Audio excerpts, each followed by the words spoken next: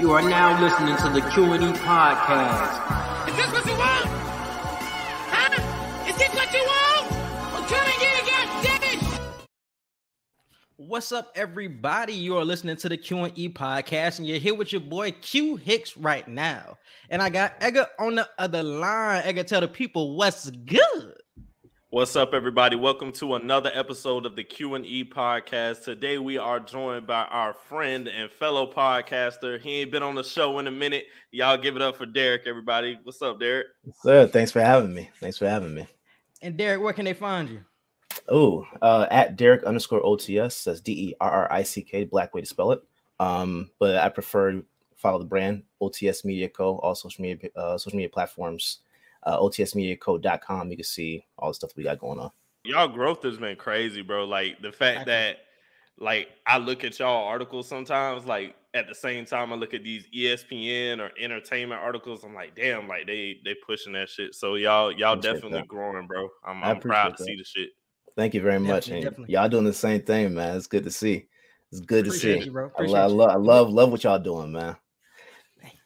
All right, if this is your first time listening to the Q&E podcast, we have sports 2 Wild Wednesdays, social media wants to know, entertainment and current events, and also Pass the Ox. So definitely stick with us throughout the whole episode. Y'all already know what the big news is after this past Sunday. It's the Super Bowl recap, man. Bengals versus the Rams, and the Rams took them down in exciting fashion at the end with the Cooper Kupp late TD to seal the deal over Eli Apple, who got clowned a lot this weekend. But let's move on from that situation. Edgar, what was one of your biggest takeaways from that game? It looks like the Bengals really had control of it after halftime. It was really back and forth. Nothing was really happening. Then we get the late TD at the end. What was one of your biggest takeaways? My biggest takeaway was, I know, like you said in the first half, like the Bengals just kind of fell short and they weren't on the same type of they weren't on the same type of time that they were in the first half as in the second. But the first half, bro, the way they performed against Aaron Donald and Von Miller, that I was so proud to see that shit, bro. Because I'm like, we were saying last week, we were like, bro, we feel like Joe Burrow finna be running for his life. He did get sacked about 7 times, which I did say was going to happen. Like 7-8 times, I said that. Majority of those happened in the second half, but that just goes to another point that I want to make of, bro. Aaron Donald is a beast, bro. There's no plan for this man. There's nobody in the league who can just straight up guard this man one-on-one. The way he was bullying that entire Bengals O-line, it was just sad to see. But they did put up a great fight in the first half. Like, he barely got back there throughout the whole first quarter, and half of the second quarter he didn't. We got to have a real conversation about Aaron Donald, bro, because it's been talked about that he could retire after this Super Bowl season. But is he the greatest defensive player that has ever touched the NFL? We talking about up there with the Lawrence Taylors. I'm talking about with the best of the best. When you look at his accolades, he's been in the NFL for 8 seasons. He's been a Rookie of the Year, 7-time first-team All-Pro, 3-time Defensive Player of the Year, and now has a Super Bowl ring. Is he the best defensive player ever up there with the LTs, or would he be in that conversation at all? Oh, yeah. He in the conversation. If he ain't 1A, he 1B. If he's not 1A, he's 1B. Lawrence Taylor is the only argument I'm hearing. I'm not hearing anybody else. I know it's a different position because he's D tackle, but I'm putting him over Ed Reed. I'm putting him over Sean Taylor. I'm putting him over Ray Lewis. I'm putting him over a lot. Warren Sapp. I'm putting him over a lot of these people. John Lynch. And most of these players that I'm naming are either linebackers or DBs. Like, they're not even D tackles for real. Warren Sapp is like the only tackle that I'm really gonna name that is even up there like that, as far as my memory goes. But Aaron Donald is top 2, and I can understand if you put him at 1, not 2. So, yeah, I mean, I personally don't.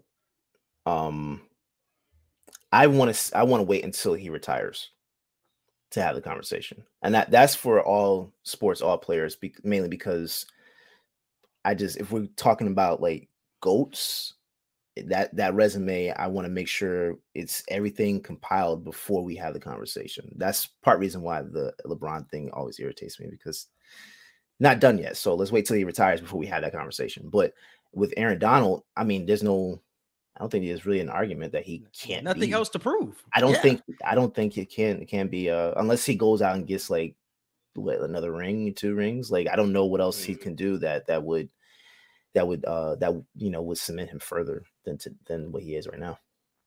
Yeah, I would retire with everything I've said. And also for the past 3 to 4 years now, he's been the best player in the league. And I feel like it's been consensus that he's been the best player in the league. So half of the time he's been in the league, he's been the best player. He has the defensive resume. It's like, what else does he have to prove? I don't think it's the same thing with Lawrence Taylor. To have your whole career really on a first team all-pro, one of the best players in the league type of basis. No, I agree with that. I just see that's another thing about it. If he's like if we look at him as the best or one of the best in the league for all these years, the MVP conversation has to shift. I'm really annoyed by that only being, quarterbacks or mainly quarterbacks. That's got to be driven by all players. And I think that, on that defensive line, offensive line, those are two areas we really ignore a lot anyway when it comes to the MVP conversation. It's either quarterback, wide receiver, running back, where it's okay, yeah, possible. Anyone else is just forgotten. And wide receivers, how can you get forgotten too? And when you look at a season like Cooper Kupp just had when he got the triple crown, and you see what he does in the playoffs, it's like, damn, was Matt Stafford saving the Rams, or what was Kupp saving Matt Stafford in the Rams? Because it looked like it was flipped this whole season. He really saved the Rams in a lot of situations during the regular season and through the postseason. So that definitely needs to change. But I don't think it ever will, bro. I think it is. It's a quarterback award, bro. I don't think it will ever shift. And to piggyback on the Aaron Donald point that we were talking about a few seconds ago, I think Aaron Donald has a stronger case to be considered the overall best defensive player of all time, because he's doing it half of his career. He's been doing it in a league where quarterbacks get the majority of every call. We're in a pass-first league. We're in a league now where it's damn near impossible to touch a quarterback. It's damn near impossible to even try to hit people hard, bully people on the field. Lawrence Taylor was doing it in a time where defense ruled everything. Physical contact was football. Now you're in a league where it's like, yeah, you can hit hard, but you have to be careful. You have to completely change the way you play the game. And the fact that Aaron Donald has dominated, like, you could literally place him in the 1990s or the 1980s, and he's still going to be just as dominant of a force, if not even more dominant, because he can play the way they play. Yeah. So the fact that he's doing it now in a league that he shouldn't be doing it in, like, this is a league now where if you're a linebacker or a DB, this is your time to shine, because DBs and linebackers, they could be a lot more slim now. They can look like wide receivers and running backs and, still get those stats. But a defensive tackle playing like Warren Sapp or somebody of that nature in 2022, you're looking like, how the hell is this possible? So the fact that he's doing it in an era not meant for him, that says a lot. All right. And Derek, going back to the Super Bowl conversation, what was one of your biggest takeaways after watching it? I'm glad that the Rams won, mainly because they gave up so much to get to that point, because you can't bring everyone back now. Like, Odell likely won't be coming back. There's other pieces that may not come back. So it's good that they got it now. But the biggest takeaway I would say is that the Bengals are going to be around for at least 8 to 10 years on that type of run. Okay. They're going to be on a serious run for the next 8 to 10 years. And like, especially if they get that offensive line like shored up, that's the only thing that's going to hold them back. If they don't get the offensive line done the right way, I think this is going to be short-lived. But if they get it built properly, that's going to be a dangerous team for at least 8 years. And that's a question that I have for us down the line. Were they going to be like a Cinderella story, or were they going to be like a force in the AFC? And I think it's the same thing that you just brought up about the Rams, of they can't pay everybody. Like, you still haven't paid Joe Burrow yet. You still haven't paid Chase yet. Like, we know they're going to be two of the highest paid. Some of those players on the defensive side of the ball. You have to pay. T. Higgins hasn't been paid. So it's a lot of players that have not been paid that have to be played. Or have to be paid. So you have to think about that down the line. So I'm like, damn, is that a case where this was like a one and done season? Do they ever get back to this point once again, and it's kind of a tricky situation. It just depends on who comes back, but they have to show up that offensive line, bro. Yeah. That shit was pitiful. Not that even was in the horrible. Super Bowl alone, like even before the game before, that shit was terrible, bro. Like that has to get shored up. Like Joe Burrow is going to be a force, a top 5 quarterback moving forward. Like I have to concede that, but everything else, I don't know if that's going to be stay in place moving forward. For sure. I think they'll touch up on the O-line because we've seen that's the glaring problem that really everybody can look at and say that's the only reason why they probably didn't win the Super Bowl, or probably why moving forward they'll have any trouble. We know it won't really be anything else. The secondary on defense, I'm about to say the secondary. They can touch that up too. But the primary fix right now is the offensive line for the Bengals, because I believe the Bengals can be a team similar to the Chiefs. The Chiefs, since Patrick Mahomes got there, the Chiefs have never really had a defense that you said, wow, like this team is all around good. It's like, no, the offense is going to save the day. Defense just got to do their part and not fuck up the game. I feel like that's where the Bengals are going to be, like you said, over the next 8 years or so. Their defense will be solid enough to get them to where they want to be, but the offense is going to be what carries them. And these are all really young players. I know they want to get that check, but if they keep the mentality of us sticking together could lead to us winning more, which will eventually lead to more money. I feel like better mindset to go into it with, instead of like, hey, I'm just trying to get the bag right now. Because if you're just trying to get the bag, like to Quincy's point, is this going to be a Cinderella story? Because what if T. Higgins wants to leave to get more money? What if 2-3 years from now, Jamar is like, this is a nice run, bro. You've been my quarterback for years, but I want to go get a close. And then Joe Burrow is just there by itself again. So, but that's the good thing about this team, though. They are super young, though, because Chase is still on his rookie contract. Burrow is still in his second year. So it's a little minute away from you actually having to pay them. You have a couple of more years where you can stockpile some money into the offensive line, into the secondary, and still make a couple of runs until you actually have to pay the big names that we know for Cincinnati right now. I think it's very possible that if there was a team that I had to think about that would be okay with taking a little less money just so they can make that run again, I think it would be the Bengals. Mainly because if you saw how Higgins and Boyd reacted when they got Chase, it wasn't like that selfish thing. It was like, okay, let's get him in, let's do what we need to do and keep going. I think if they have that mentality now, I think it's very possible that they will take slightly less so that they can keep going. Right. If they don't, then it is what it is. But I think it's possible. And it's a different type of camaraderie when you're turning around a culture, bro. Who the hell expected the Bengals to be in the Super Bowl anytime soon? Nobody expected that. So when you turn around a culture together, that makes you want to stay around and see how far you can actually take this thing. So that could be another reason why they want to stay. It's like, damn, we built something so special. Do we just want to give that up for some more money, a little more money? It's like, I don't know. And you did it before the Browns, which is a lot to say. Especially with the dysfunction, you can continue to do it too.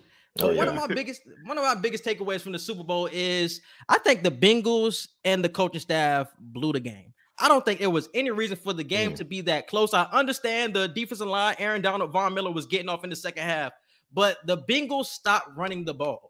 What was getting them yards and what was getting them down the field in the first half was Joe Mixon turning the yards and Joe Burrow making huge throws down the field to Jamar Chase. That's what gave them points. And they stopped doing that in the first half. In the beginning of the second half, they got that big interception. That's how they got some points. And it was a big 75-yarder to Higgins. That was it. After that, we didn't see any more movement from that offense. They stopped running the ball. We stopped seeing Mixon. Burrow was getting sacked every other play. We just didn't see that Bengals offense like we seen in the past games in the postseason.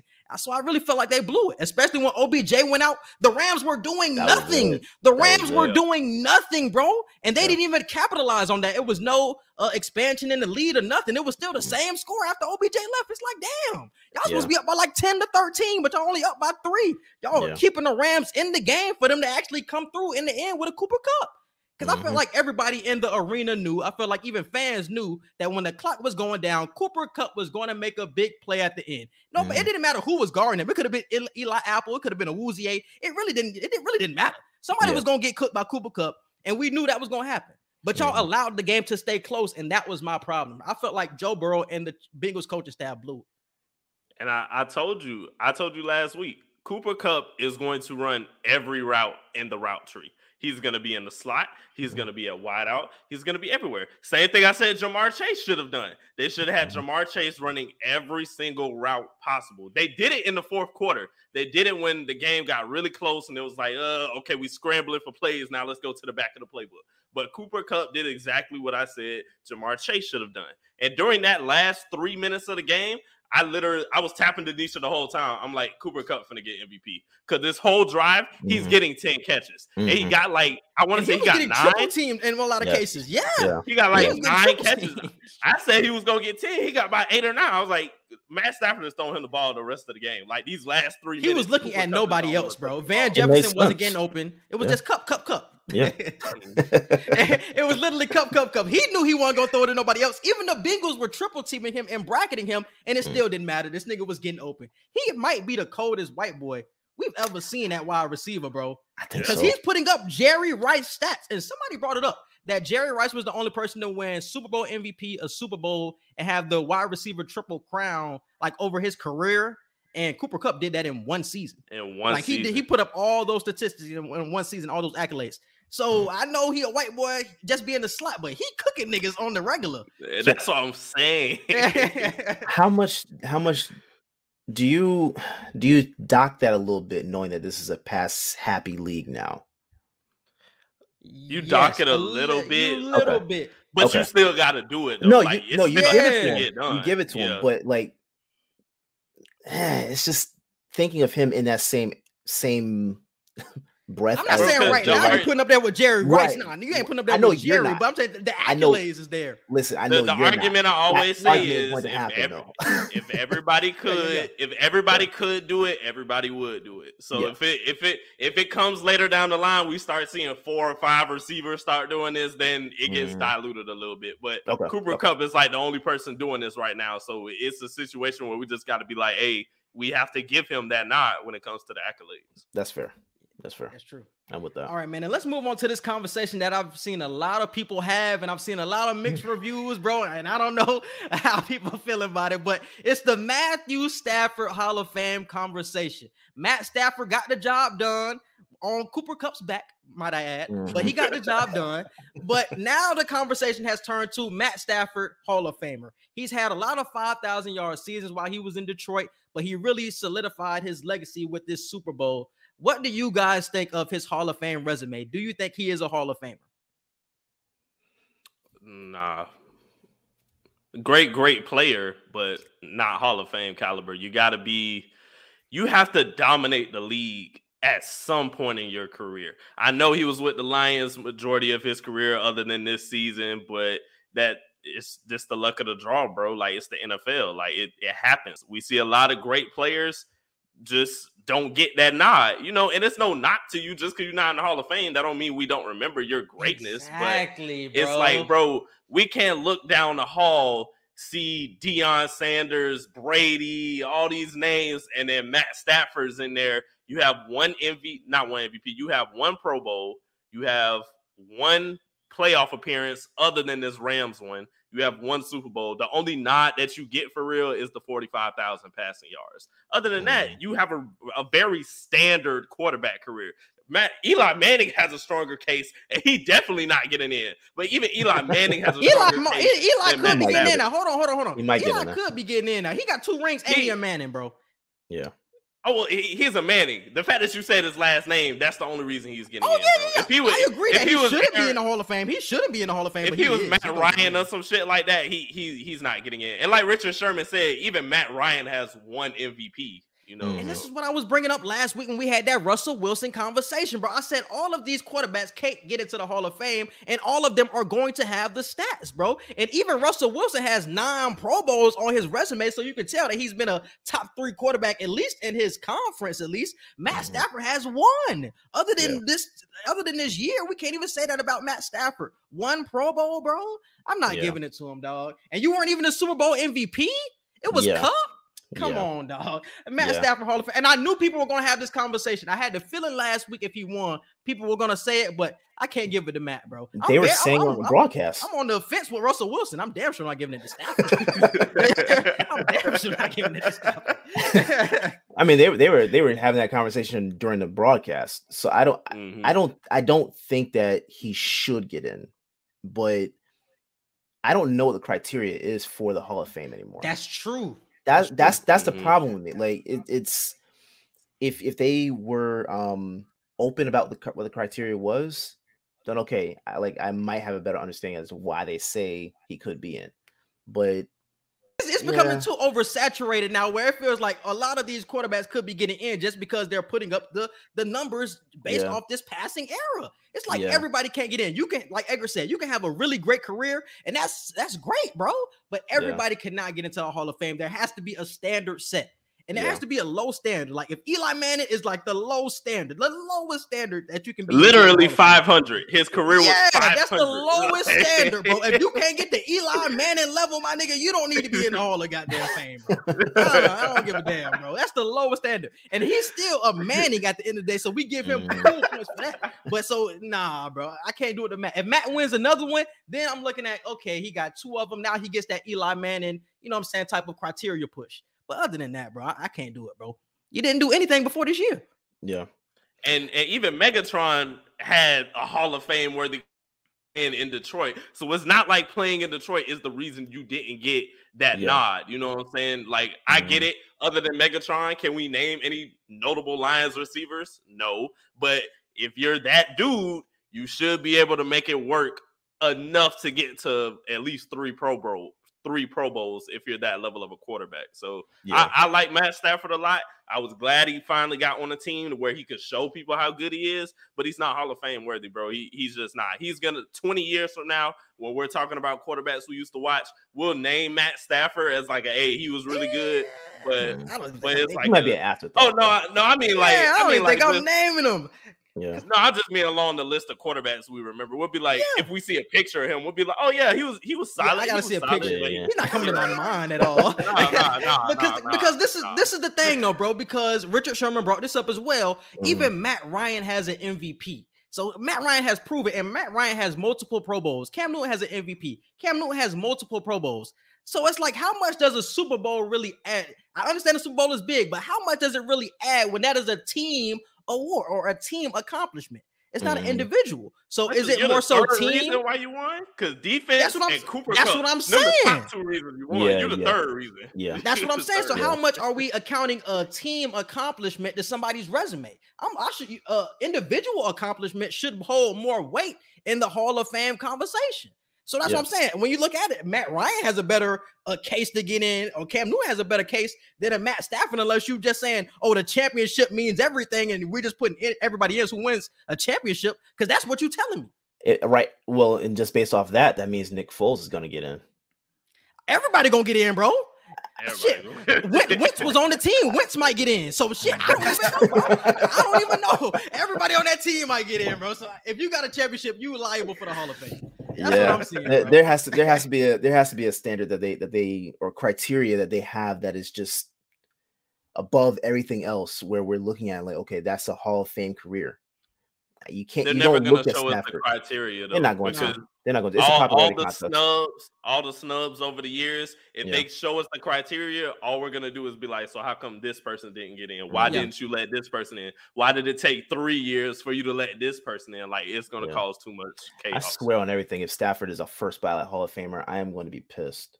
Bro, if Steve Smith couldn't even get on the list with all his accomplishments, bro, I'm a snap. If Matt Stafford get in first ballot or even get in, period, bro, I'm a snap, bro. When Steve Smith can't even make finalist, it doesn't make sense. You got to think about the people you leaving off when you put in niggas like Stafford, bro. That's crazy. That's crazy. And it has to be a sort of change once again when it comes to this passing era. Because everybody is going to have the stats in this era, bro. Like that can't mean as much, bro. Everybody's gonna have the stats, so you have to balance that out as well. I don't know how it's gonna come down.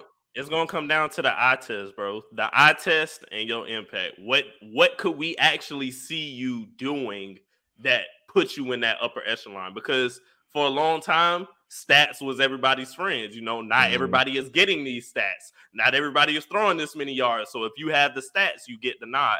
Now that everybody's throwing the stats around, it's kind of like, okay, we actually got to watch each of these players play, and we got to judge with our eyes. Yeah, he's that guy. No, he's not that guy. He's kind of that guy. We're going to have to really just go off of how you perform and your impact.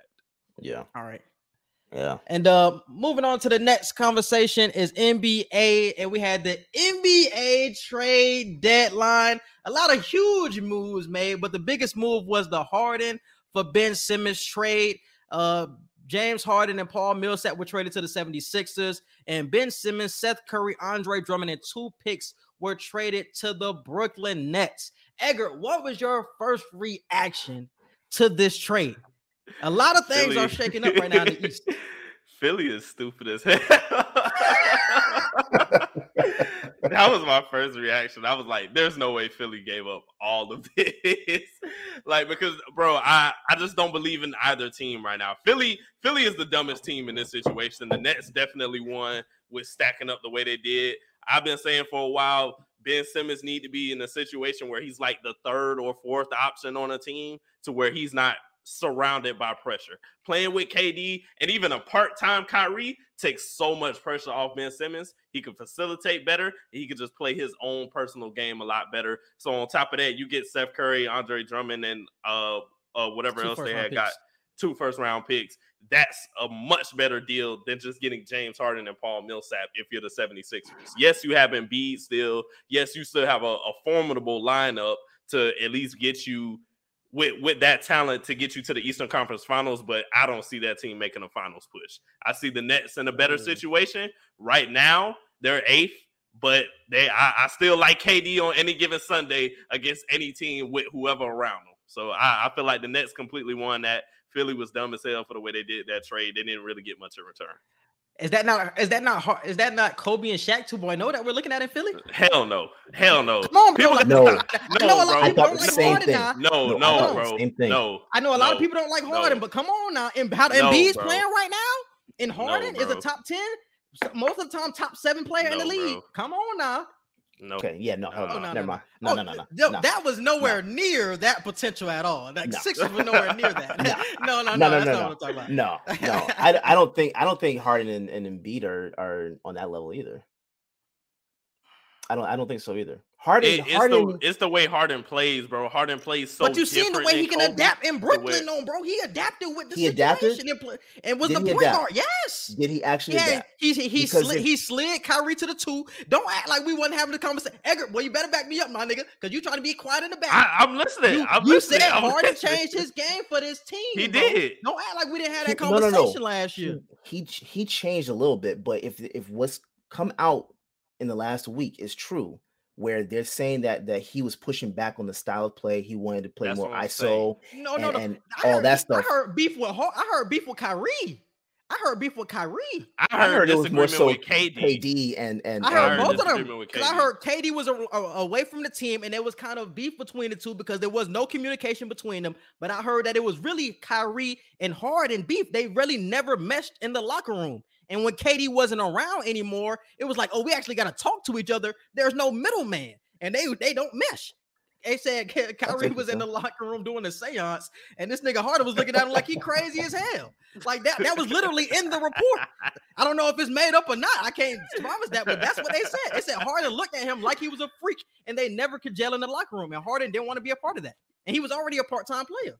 If you want to say this could be a new generation of Kobe and Shaq, I'll give you that nod. But to say this could be like what we'll see could be similar to what we saw with Kobe and Shaq, it's just 2 completely different game styles, bro. Harden would have to go back to being Houston Harden for me to believe that, and he would have to dish it to Embiid. I mean, Harden's assist game is up there. He can do it. I'm not doubting that he can't dish Embiid the ball in ways Kobe did to Shaq, but he'll have to completely go back to, okay, I'm back in Houston. We would have to see that James Harden. We can't see a Brooklyn Nets James Harden. Ain't no problem. And I think, is that going to work, though? Is that going to be successful?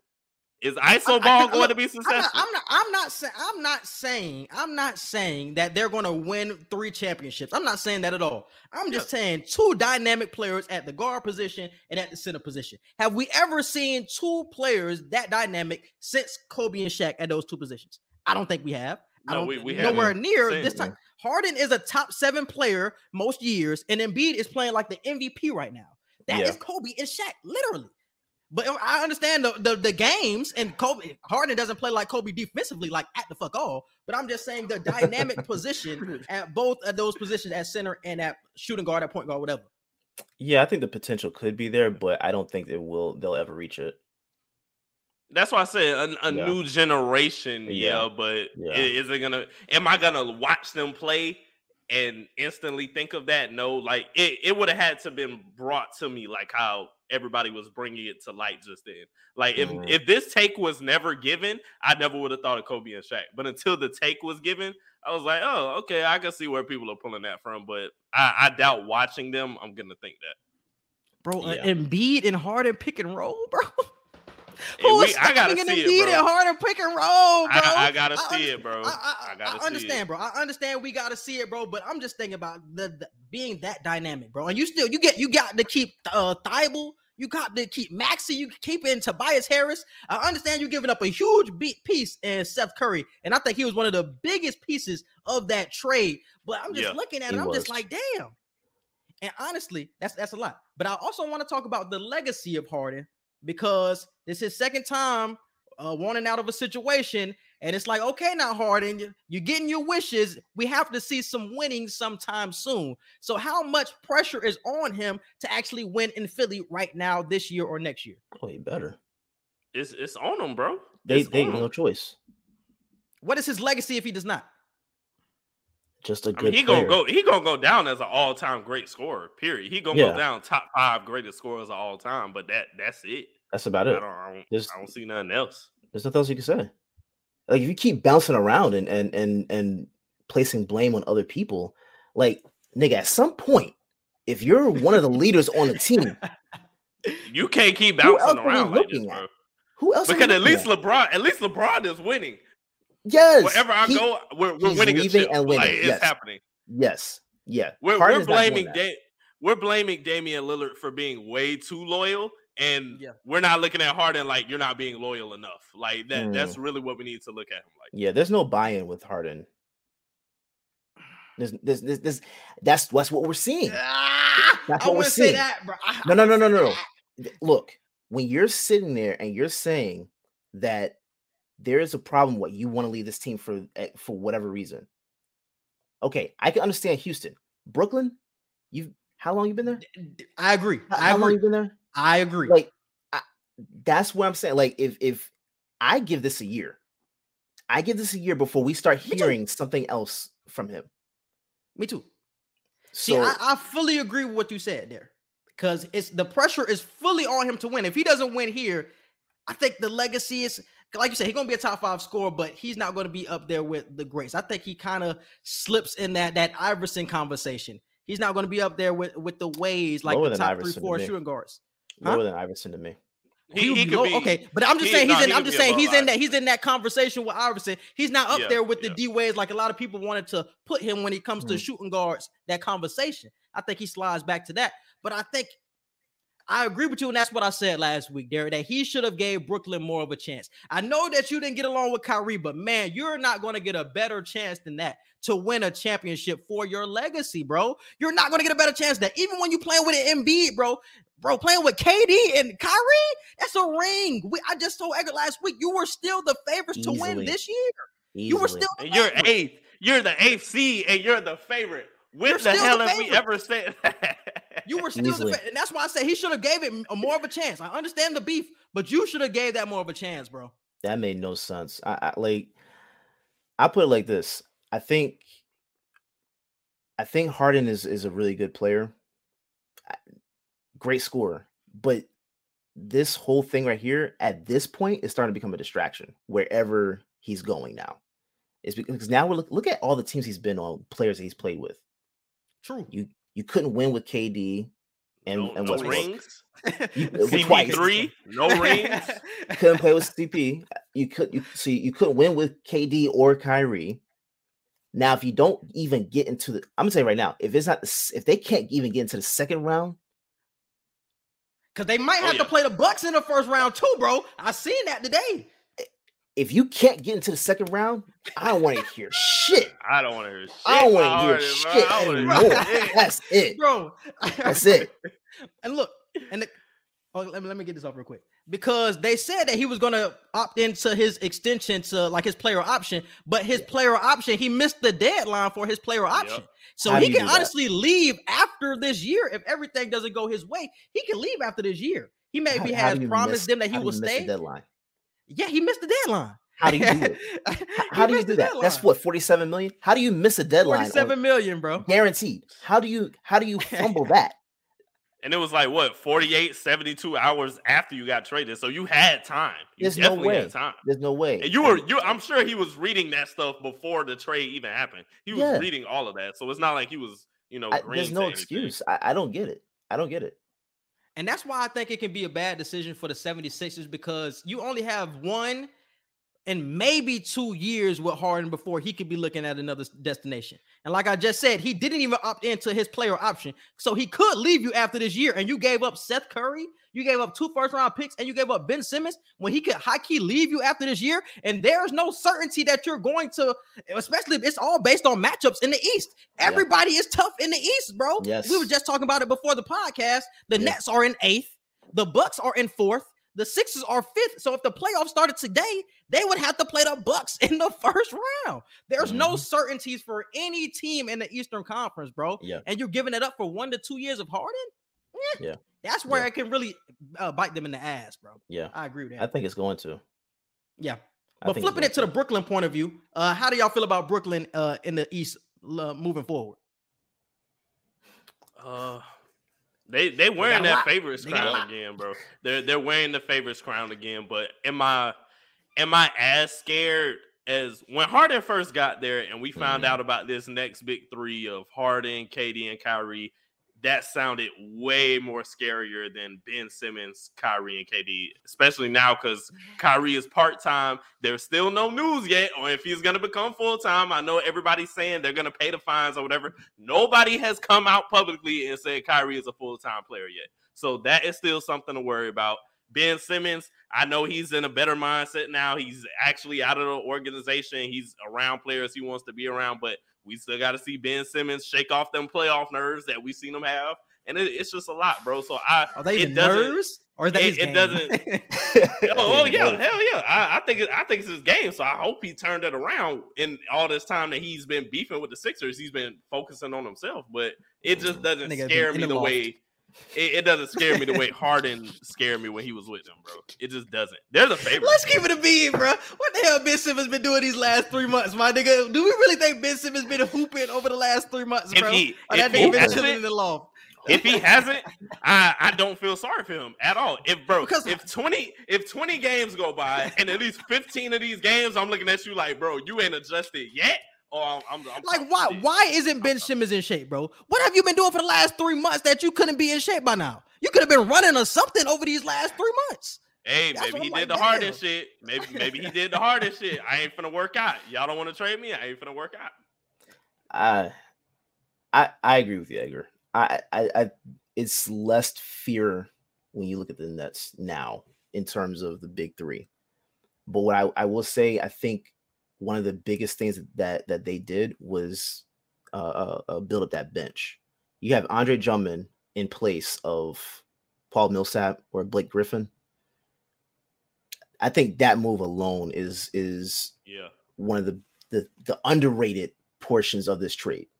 That's going to also bite the Sixers because now you don't have that on your bench. So if Embiid is not in there, let's say whether it's injury or he's just sitting out, last part, you're going to see the Sixers really struggle, especially with the second unit. They're going to really struggle. So I think Brooklyn won this trade for sure. I don't know what it's going to do for them though. At least right now, the picks. So are you the favorites? Are they the favorites in the East? Favorites. They're the favorites. I think people are going to automatically make them the favorites. Personally, I'm still trying to see how everything is shaking out. Yep. I'm not making them the favorites. I'm not automatically giving it to anyone. Like you said, the East is that's tight. So I don't know yet, but I'm not giving it to them automatically. But I think they improved. I think they improved, and that's what you need for the playoffs. So we'll see. But Simmons, I've seen the only person on that team I trust is Durant. I do not trust Simmons in the playoffs. And for the last 3 to 4 years, I have not trusted Kyrie in the playoffs. So it does not matter right now. I don't even trust Steve Nash. That's another thing. That nigga is there just for vibes, bro. That nigga is there for vibes. That nigga don't be coaching. I don't even trust. Can you imagine the Nets with an actual coach? Because he's not it. He's not it at all. And I told y'all that, bro. Yeah. I told y'all when Kyrie came out and said we don't look at this man as a coach. That was a huge issue to me. Yeah. Especially it's your first year being a coach and you have no coaching experience. The first thing one of your star players says is we don't really look at him as a coach. One day I could be coaching, one day Steve Nash could be coaching. Like, what are we saying about your skills then? Yeah. Like, come on, bro. It's certain stuff you don't say, bro. Yeah. I think the Brooklyn definitely won this trade. I think the most underrated part of the trade was Seth Curry. I think shooting was a big missing piece for Brooklyn. And this is if everything comes together because Durant's going through his old injury return. Kyrie, like Edgar brought up, part-time. But if everything comes together, like Derek brought up, the bench. And I think not having Joe Harris over the past 2 to 3 months because of his ankle surgery has really been hurting this team. They have been relying on Patty Mills for solely his shooting. But now you have multiple shooters with Seth Curry now, and Seth Curry has really improved his game, bro. Like, he's not just a standstill shooter anymore. Like, he can get a bucket on his own. So having that option outside of Kyrie and outside of KD is going to be big come playoff time because now you don't just have to look at them for an option. We have somebody like a Seth Curry, and now you have Ben Simmons with spacing, with no Embiid in the paint to block that. He's finna attack the rim.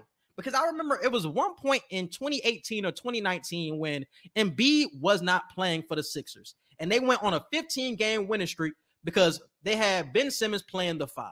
I think Ben Simmons can still be a good player and a great player in this league if he's playing small ball 5. And I think that's the position that he will be playing for this team. It's going to be spread out. The lane's going to be spread out. He's just going to attack the rim. He don't have to shoot no more. He can damn near be like Draymond with more athleticism.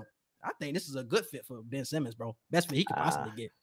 I gotta see it to believe it for him.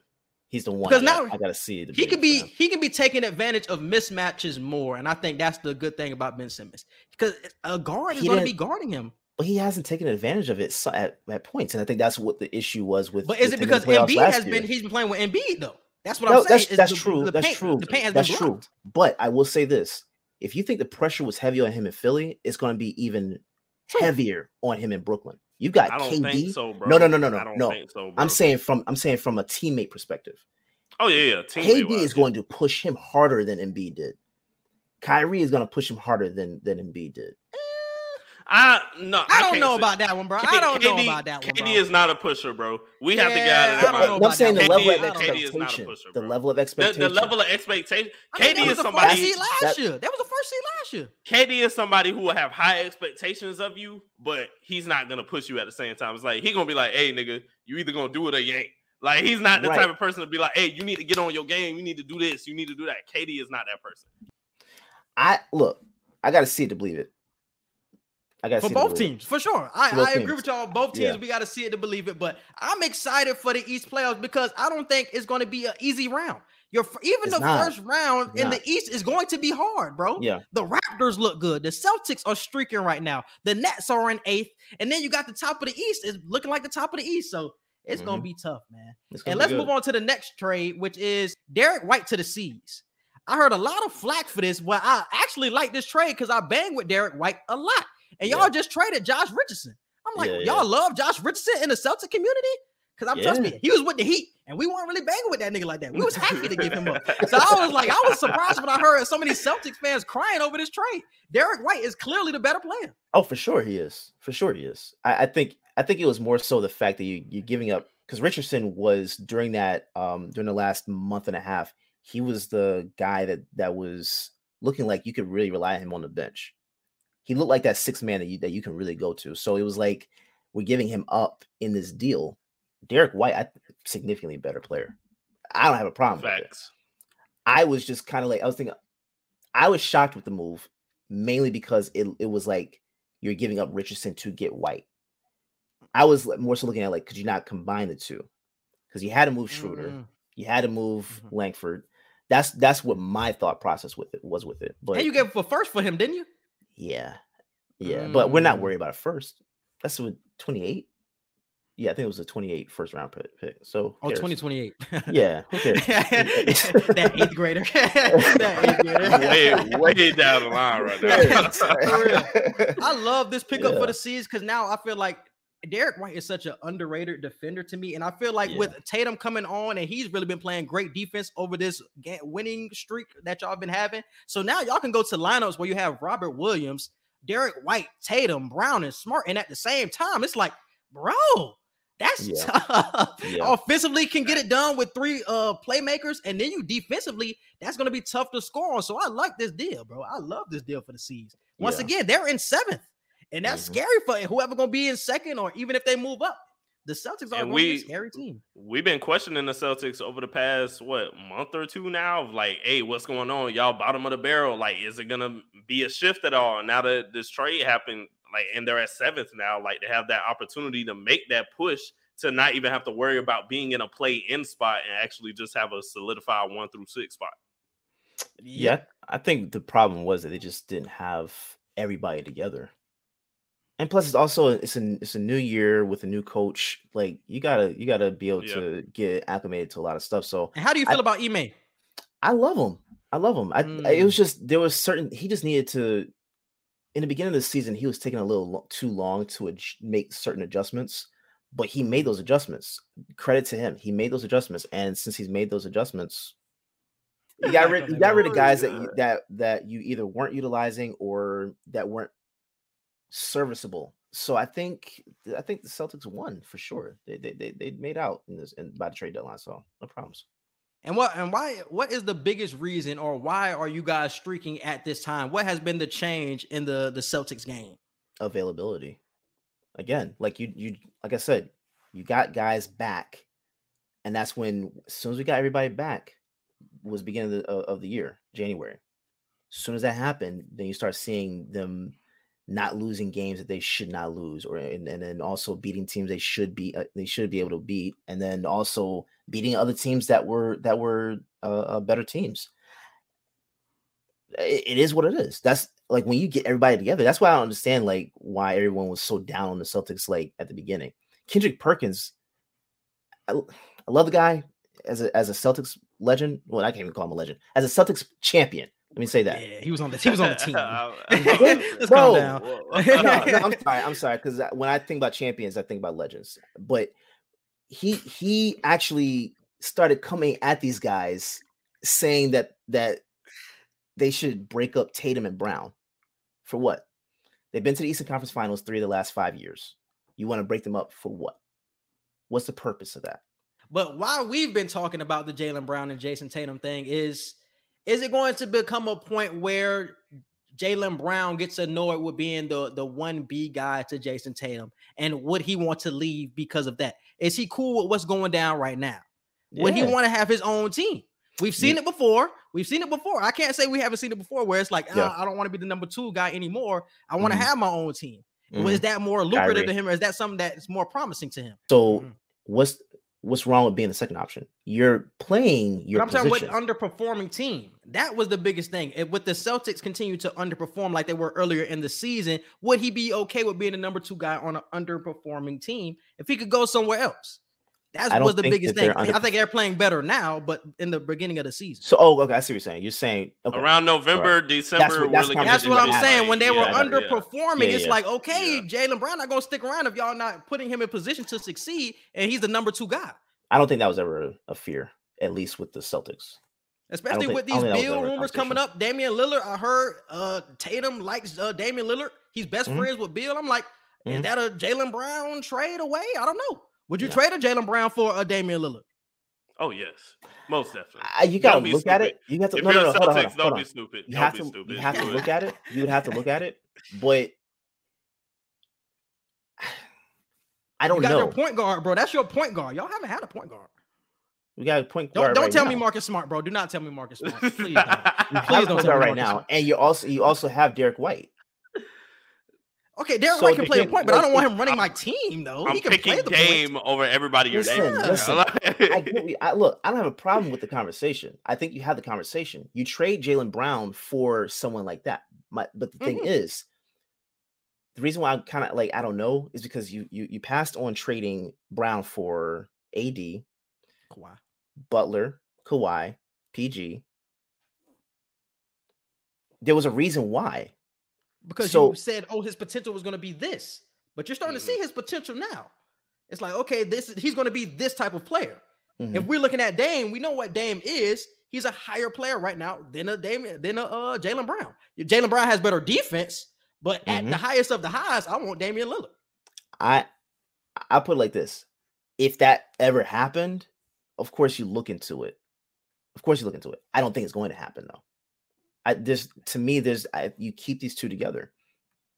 The time of trading Jaylen Brown was 3 or 4 years ago. The time of trading Marcus Smart 3 or 4 years ago. I think it can't always be where you're looking at a team and saying, "Oh, trade this guy." You're not allowing these guys to grow. These guys they're not even 25 yet. This is what we've Worry also about. been talking about as well when it comes to the Celtics of, okay, you guys have the 2-star players, but how are you going to be up there with the Nets or with the Sixers or with the Bucks if you don't add any other stars to that? If you guys just stick with the 2 stars, it's like, okay, that's going to be cool to be in the middle of the pack team, but how do we continue to elevate this roster around them to be up there with the Nets and with the Bucks? So other teams that you just listed, only one has won a championship. But I'm saying you guys have not won it either. That's what I'm saying. How do you No. get in that conversation? But no, I think they are in that conversation. I don't think it's with the getting Nets and the into Bucks it.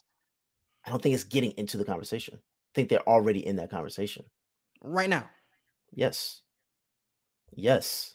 I think And so. that's not Celtics bias. No. If you He said look that's not something if you fun. look at no, honestly, it's not. Because I would tell you if they were. Because if you guys talked to me last year, right? I told y'all last year if they didn't do anything by that trade deadline, if they didn't improve or anything, they weren't going anywhere. Where did they go last year? So I can be very honest about. So you the team. believe in this team? I do believe in the team. I do. Now they found ways to improve on the roster. I think next year, I think this is, it's a possibility you get Beal.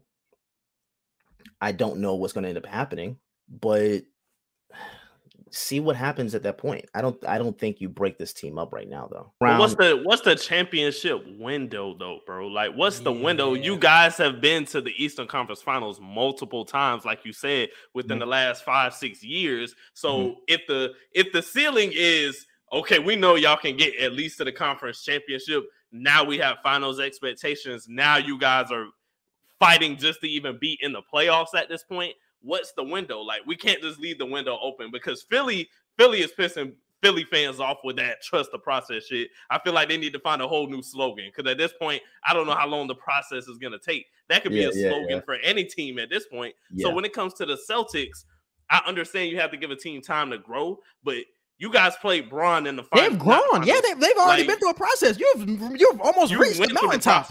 Yeah. So it's like we can't excuse you guys barely making the playoffs at this point and just saying, hey, we got to just take this as growing pains. We're still trying to figure out this and the third. It's like, no, like, what's the window? Because I said like 2 years ago that the Celtics championship window is going to close sooner than expected if they don't get there within that 2 years that I said it. And right now it's kind of looking like, I don't know when you guys are going to get there.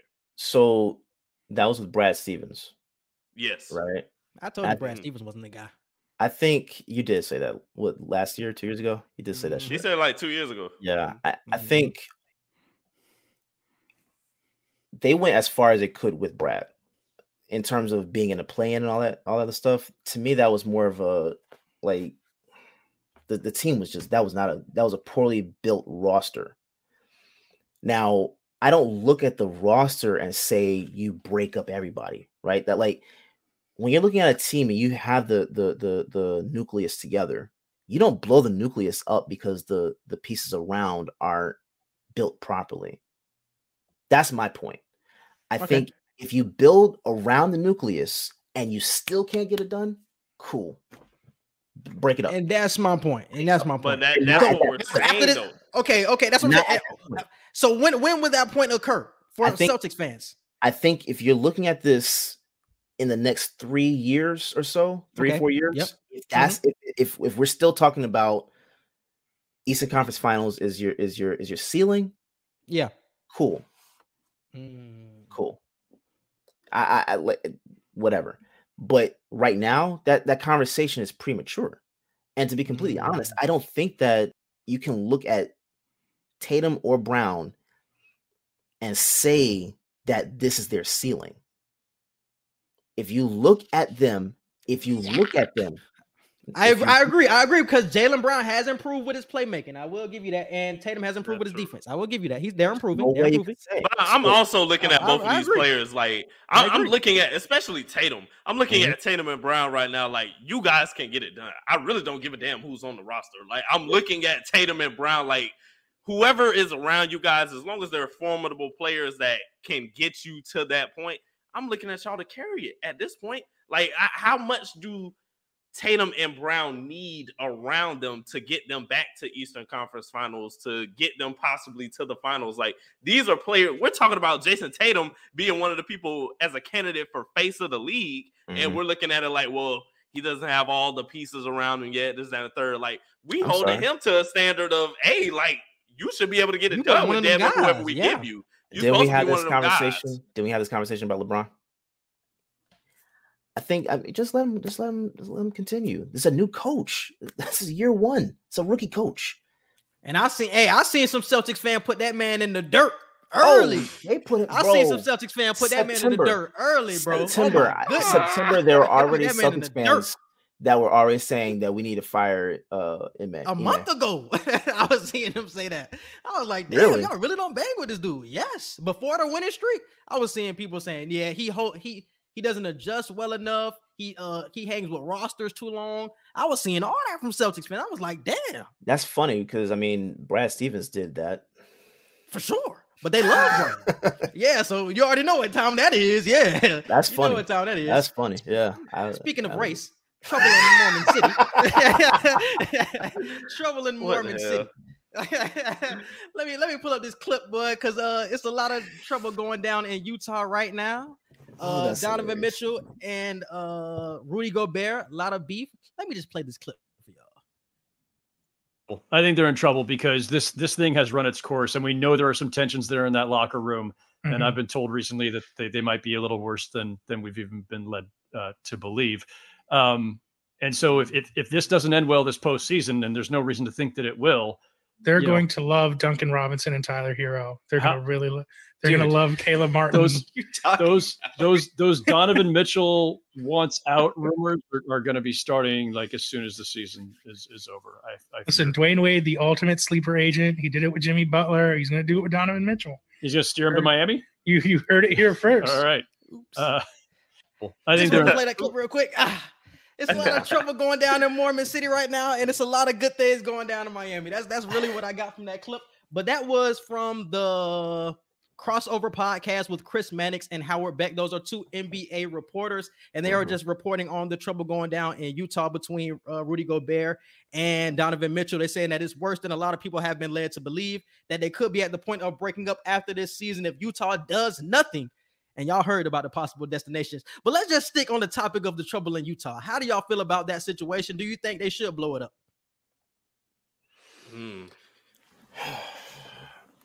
Damn. That's a tough question. That is because they haven't gotten it done. Yeah. So I mean, from that standpoint, yeah, but they still play well. Like they play very well. They're the fourth seed in the West right now. Mm-hmm. I'm about to say, like they're always in conversation, even if they never fulfill the conversation. I wouldn't be mad if Donovan gets traded. Rudy Gobert is, Are you keeping Donovan Mitchell and trading Gobert, or are you trading Donovan Mitchell? That's the question. They said Donovan Mitchell is going to be the one that wants out if you do not do anything this year. Okay, Yeah. he wants out. Because it's like we keep running into this wall, and I'm not getting anywhere with this team. Joe Ingles is hurt, so Joe Ingles and somebody else got hurt for the Ingles Jazz. got So it's traded. like, what do we? He got hurt first, but then got traded after that. So it was like he already wasn't even going to be on your team. So the Jazz are a shit show. They're fourth in the West. They're very well coached. That's why they're fourth in the West. But the team is near implosion. I can't lie. Yeah. Damn. I think it's possible we could see it. Because it's like the CJ McCollum in Damian Lillard thing. We've seen it too many times for you not to make something some sort of shakeup. Yeah. No, I think it's possible. But do you also know who's in Utah? D-Wade? Danny Ainge. He's not trading him to y'all unless y'all trading Jaylen Brown. So I don't give a fuck. I don't give a fuck. Hey, your whole theory is gonna be killed if you're going off of that. No, I'm not gonna go off of it. But I'm saying it's very possible we could see something. It's very possible we could see something. Yeah, some rumors. We can see something. But I think it's possible he's one out. He won out for sure. Like Donovan Mitchell can't waste his prime. Fucking with the Mormons. Yeah. Simple as that. Exactly. That's exactly it. Like he can't. He can't. There's no way. I don't think, because I think we're still looking at this team and always saying, oh, they're like a piece or two away, or they're like a year or two away. I think that year or two came and went. Exactly. I don't see if it. I mean, there was already reports of their year was last year, high key. Their year was last year. It was, and they lost in the second round to the Clippers. Yeah. So y'all shit passed by now, bro. Mike Conley is a year older. Gobert still trash. Y'all niggas ain't really gonna do shit no time soon, bro. Donovan Mitchell gonna have to ask out, and y'all gonna be happy with Tyler Hero, Duncan Robinson, Caleb Martin. They white. They gonna love playing with the Mormons. I'm just saying, bro. That's the trade destination that we're looking at right now, bro. Unless they like, and if we get those three, nah.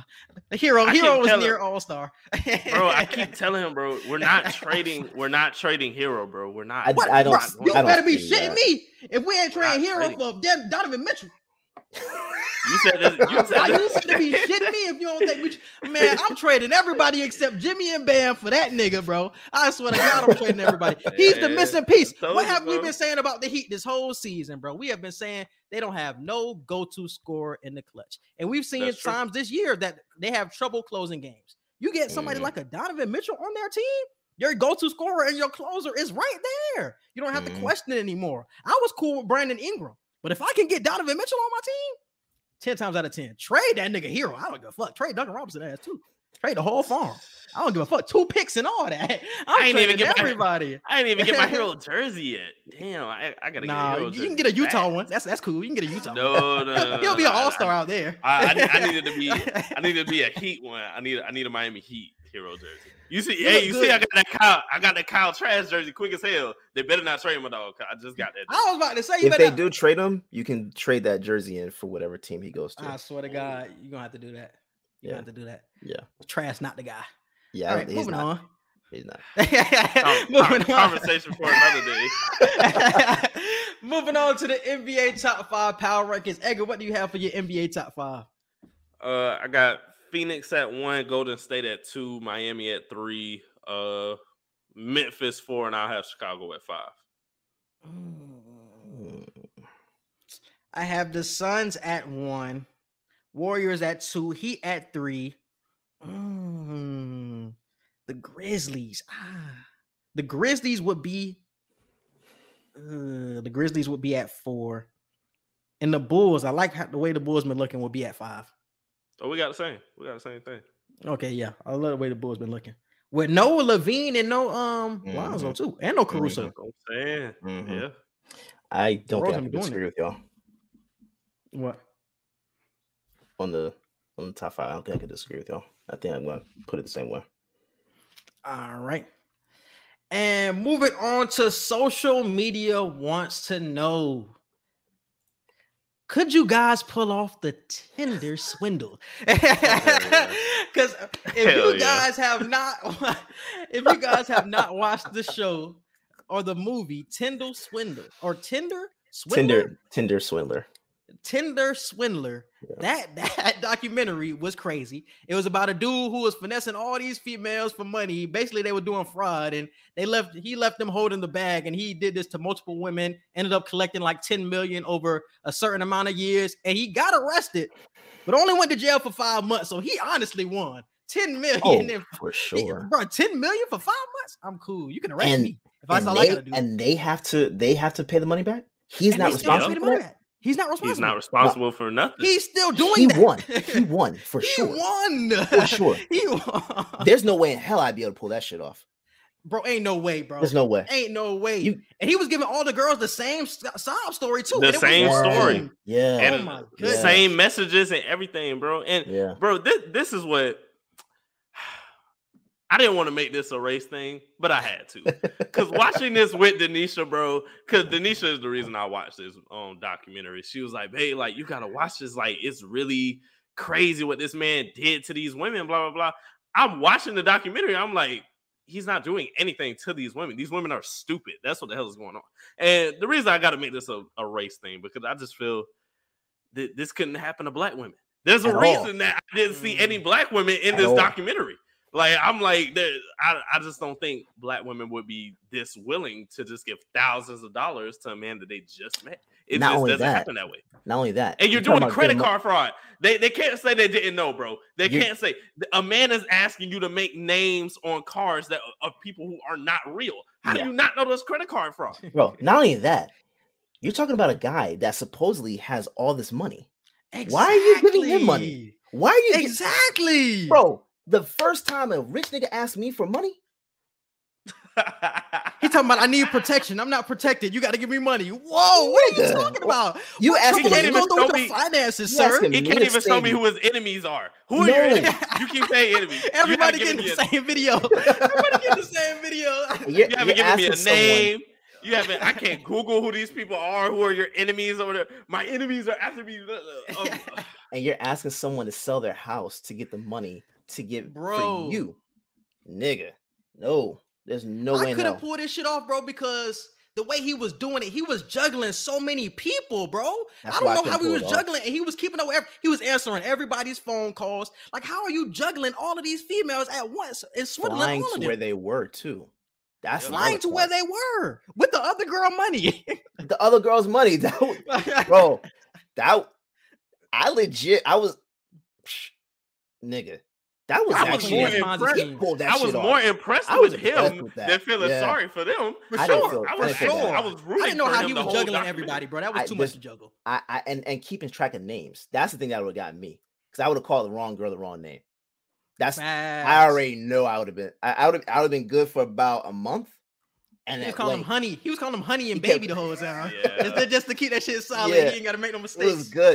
He thought it through. I give it to him. He thought it through. And he's on social media now. I meant to look at his Instagram just to check him out. I forgot to look him up. But yeah, I looked him up. He doesn't have an official account. He doesn't. Like every account that I see with his name is like only 47 followers, 33 followers. Like he doesn't have a official account. That's what makes it even worse. If he was doing that and he only had 40 people following him and these women are giving him money.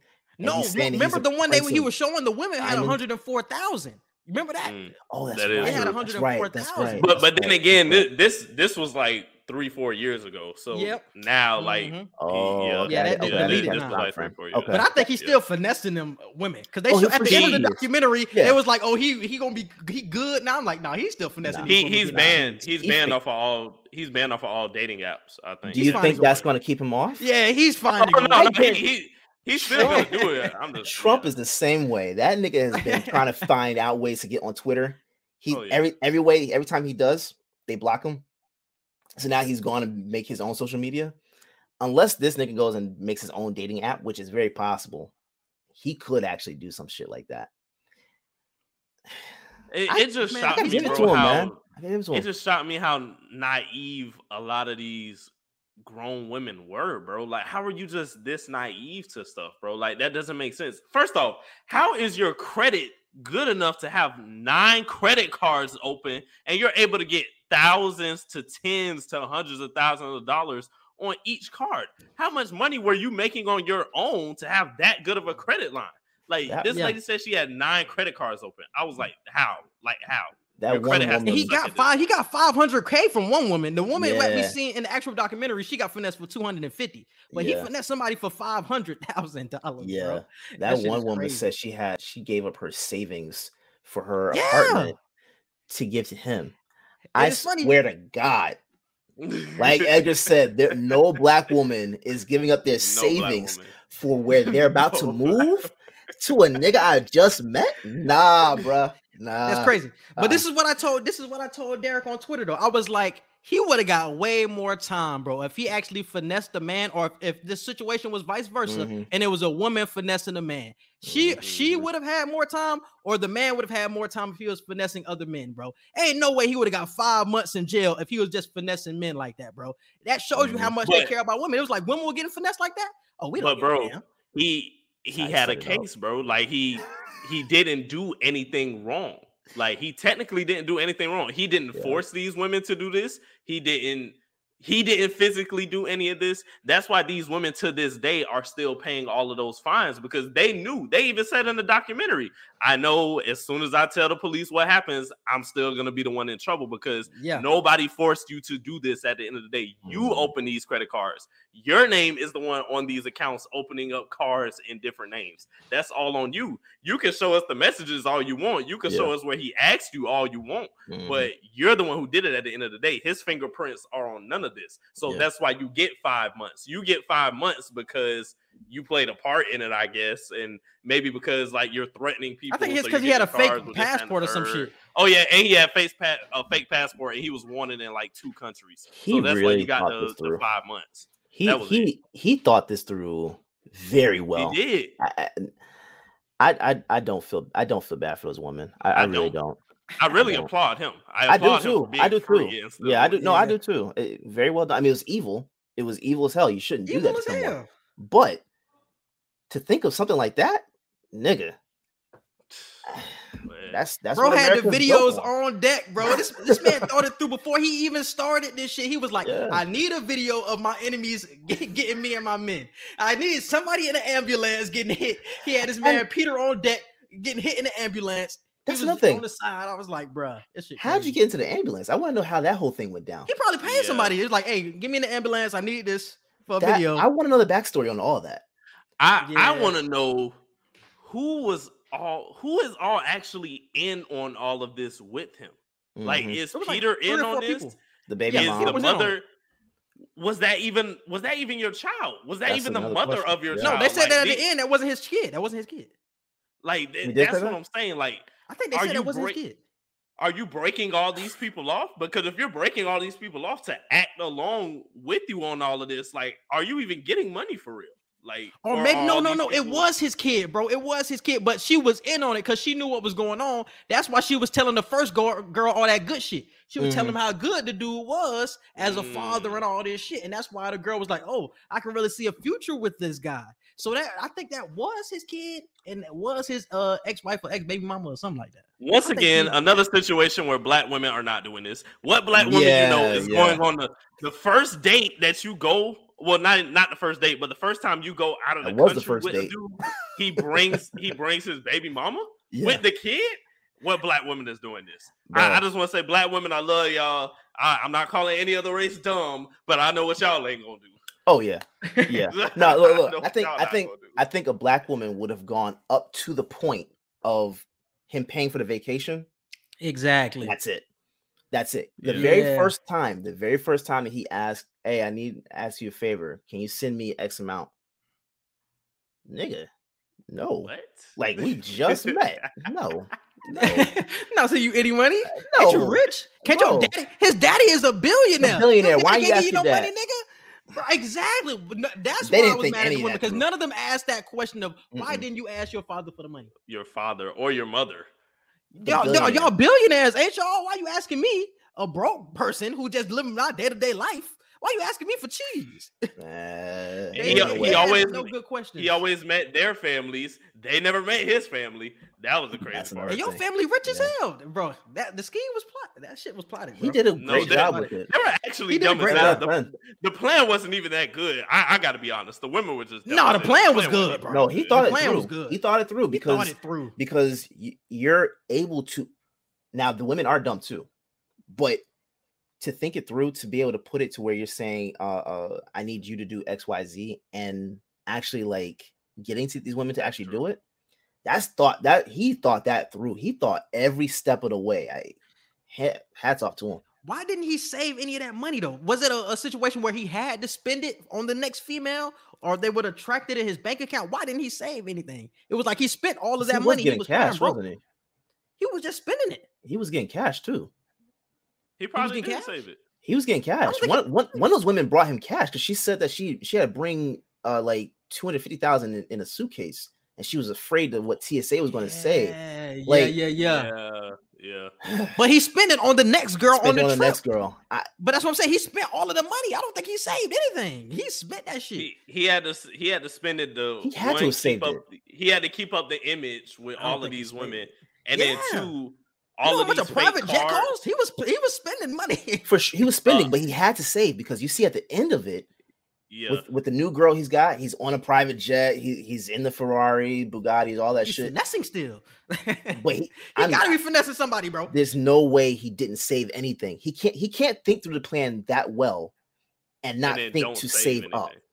Like you're as dumb as these women if you don't save up as well. I'm sorry, and I hate calling women dumb. I hate calling anyone dumb, but that was dumb. Shit. That was dumb. that was tough, bro. That was tough. All right, man. Let's move on to the Black History Month segment. Edgar, what do you have? I think we could all just give one. Derek, you got somebody that you want to recognize during Black History Month? I guess we can all give one this week. I'm not gonna go first. I need to think of someone. I'm about to say I'll go first. So the person I got, which one I want to pick? All right, I'll pick this first. The person I have for Black History Month segment this week is Robert Abbott. He was born in 1870, passed away in 1940. And it says, without Abbott's creative vision, many of Black publications of today, such as Ebony, Essence, Black Enterprise, and Upscale, wouldn't exist. In 1905, Abbott founded the Chicago Defender weekly newspaper, and the paper originally started as a 4-page pamphlet. It increased in circulation with every edition, and Abbott and his newspaper played an integral part in encouraging African Americans to migrate from the South for a better economic opportunity. So that was Robert Abbott, 1870 to 1940. He changed the way weekly newsletters were given. He provided opportunities in journalism, and he used his platform to let people know, migrate to the North, better opportunities like journalism. So shout out to Robert Abbott. I did him last year for the 28 Days of Black History. I definitely remember him. Definitely shout out to Robert Abbott. And who I have for this week is Max Robinson. Robinson became the first Black person to anchor the nightly network news in 1978. Robinson got his start in 1959 when he was hired to read the news at a station in Portsmouth, Virginia. The station owner hired him as a news reader, but was told he couldn't show his face. When Robinson protested, he was fired. He moved to Washington to work as a reporter and later co-anchored the evening news, making him the first Black anchor in a major U.S. city. ABC News took notice and named him one of 3 co-anchors on World News Tonight. He was one of the 44 founders of the National Association of Black Journalists, NABJ. Yes, so sir. Definitely shout out to Max Robinson. Shout out NABJ, man. For sure. Do they even have conference anymore? I haven't heard of an NABJ conference in a long time. I don't even know since COVID, bro. Since COVID, it's been sketchy, bro. Yeah, but I do want to get my membership back. I want to pay for my membership so I can go to whatever conferences they got. Because they have a chapter in Tampa that St. Pete and Clearwater and all that could be a part of. So yeah, they had one in South Florida too. Join it. That shit was lit. That shit was lit. Definitely fed a nigga well.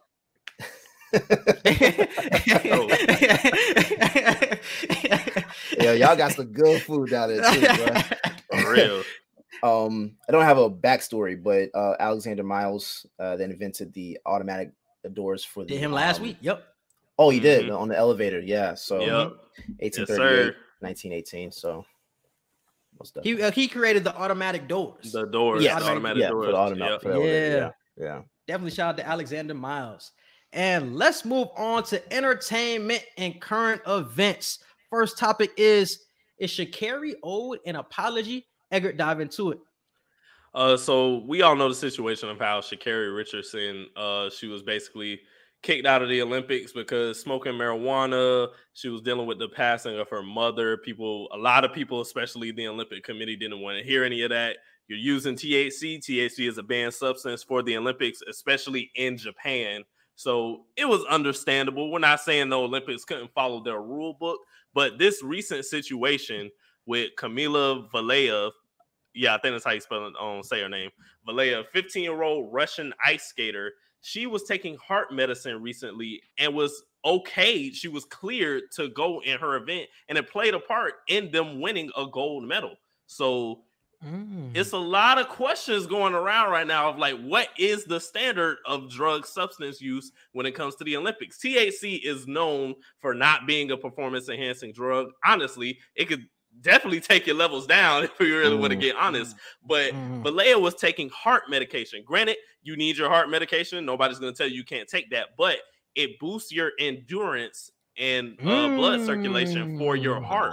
So it actually is a performance enhancing drug, but the whole story of it being heart medicine gave them the okay to just let her take it. So Sha'Carri came out on Twitter over the last day or two now, and she's been saying it's really the color of my skin. They didn't want me and my image in the Olympics, but they let this white girl who's way younger than me, who has more of a career ahead of her than Sha'Carri does, they let her take it. They let her take her medicine, which is clearly performance enhancing, and says nothing of it. So that was this is my question though. Was it okay by the Olympics that she could take this medication for her health? Was that okay before then, or did they find out after the fact that she took the heart medication and that it boosted her endurance? I think that plays a huge part. Was it okay? It plays a huge part, but I'm not sure if I can find it in this article right at this second. But I feel like whether you find out afterwards or beforehand, it's a performance enhancing drug. Once it is, but it's heart medication. Though, like I have to use that though.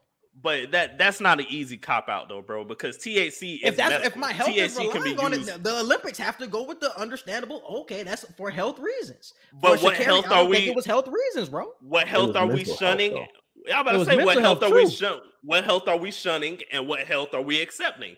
Physical health is more important than mental health. Like, is that what we're gonna say? Because that's the vibe that it's gonna give. Because that's the one that you can actually see. I'm just going, but what the Olympics are seeing. Yeah, they said that's a medication that we see. She probably has a track record with it. Okay, I know she has a heart problem. She can take her heart medication. That's probably the excuse that she gave, and she got away with it. I just feel like the Olympics didn't want the image of Sha'Carri in the Olympics. Like, I feel like that's what it was. And I'm not saying that they don't want black racers or black athletes in the Olympics, because black people win and stuff all the time in the Olympics, especially track and field.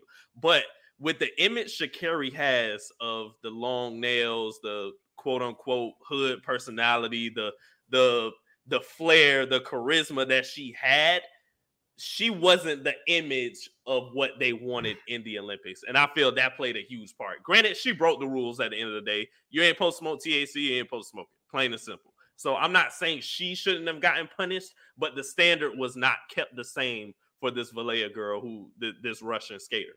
Yeah, I feel like you have to be like that all across the board. Mental health, physical health, it doesn't matter. Health is health at the end of the day, especially when you're dealing with the loss of a parent and you're getting that news from the reporter. It's not even a situation where you have time to process it, which is even more mentally taxing. So I feel both athletes have a say in why they had to do what they did, but it's just a situation where you have to be even across the board. Yeah, I agree. They both have a case to be okay, but it definitely wasn't applied evenly. I mean, we know why, but I mean, we know why. We know why. We know why, bro. Nothing else to say. Man. Moving on, we got the baby with the beat down. We see that man, the baby beat up on somebody's brother or some shit like that. Danny Lay's brother. Yeah, you can take it away. That was perfect. Man. All I want to say is we have to stop. Social media has to stop acting like we all, when it comes to black people, we all did not grow up practically the same way. We're used to seeing people get jumped, and we're used to when people say on site, people need to stop acting like we don't remember what on site means. No, when somebody is poking their chest out, granted, if he's disrespecting your sister as a big brother, little brother, whatever, you stand up for your sister. But you don't go up to a man who is known for knocking people out and known for hanging out with multiple people who also knock people out. You're going by yourself, and you were the one who said you wanted to fight, and you said it was on site. So when you go in front of them, then that's when you try to have a conversation, and you're trying to talk to me man to man. It wasn't man to man when you were on Instagram. And it's not going to be that way now. And it's a situation where I'm like, hey, I don't feel sorry for dude. I don't. Yeah, you got jumped. It happens. You shouldn't have went by yourself. Yeah, but you also shouldn't say on site. Yeah, like, those are fighting words. Those are fighting words. So he got basically, and this might not be how the law is going to look at it, but the baby was defending himself. Is he getting charged for this? I don't know. He came out and said it was self-defense. It's self-defense. A reporter asked him. He was like, "Hey, it's self-defense." That's self-defense. So if you're gonna say that, he's just like, "Hey, I'm just reacting to what you're saying." Granted, like you said, Edgar, because I guarantee if someone treated my sister the way that he treated his, for real. Oh, it is on site. I'm just not gonna tell you. Facts. Why would... Hold on. If I do think it's on site, it's definitely not in front of his men. When he's at a bowling alley where all of these niggas can jump on me. I'm getting my one-on-one, sir. I'm not letting you and your men jump me. I'm not giving you a heads up. I'm not giving you a heads up. The heads up is when you get with my sister. Okay. And he should have been. We have a conversation. That's it. He should have been the one to throw the first punch, bro. Ain't no way you run up on a nigga and you ain't gonna throw the first punch. You let him hit you first. That's why you had the disadvantage. Because you could have hit him first and said, and you couldn't have got any more licks in, but you could have said, I got my hit off. I got what I needed to get. And you would have been tough, my nigga. You would have been straight. But you didn't get no hits off because you waited for him to hit you. You wanted to talk shit first before getting your hit off. And that's where he really fucked up.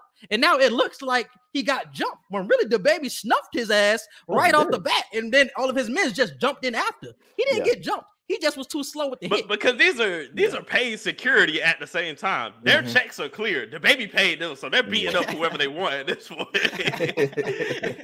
Yeah.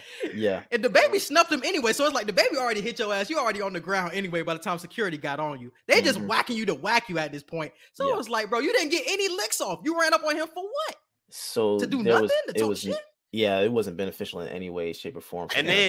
And then he drops a freestyle the next day, which is possibly freestyle of the year right now. I know the year just started, but he got titled for freestyle of the year at the moment. So you get your ass beat and he dropped fire lyrics the next day.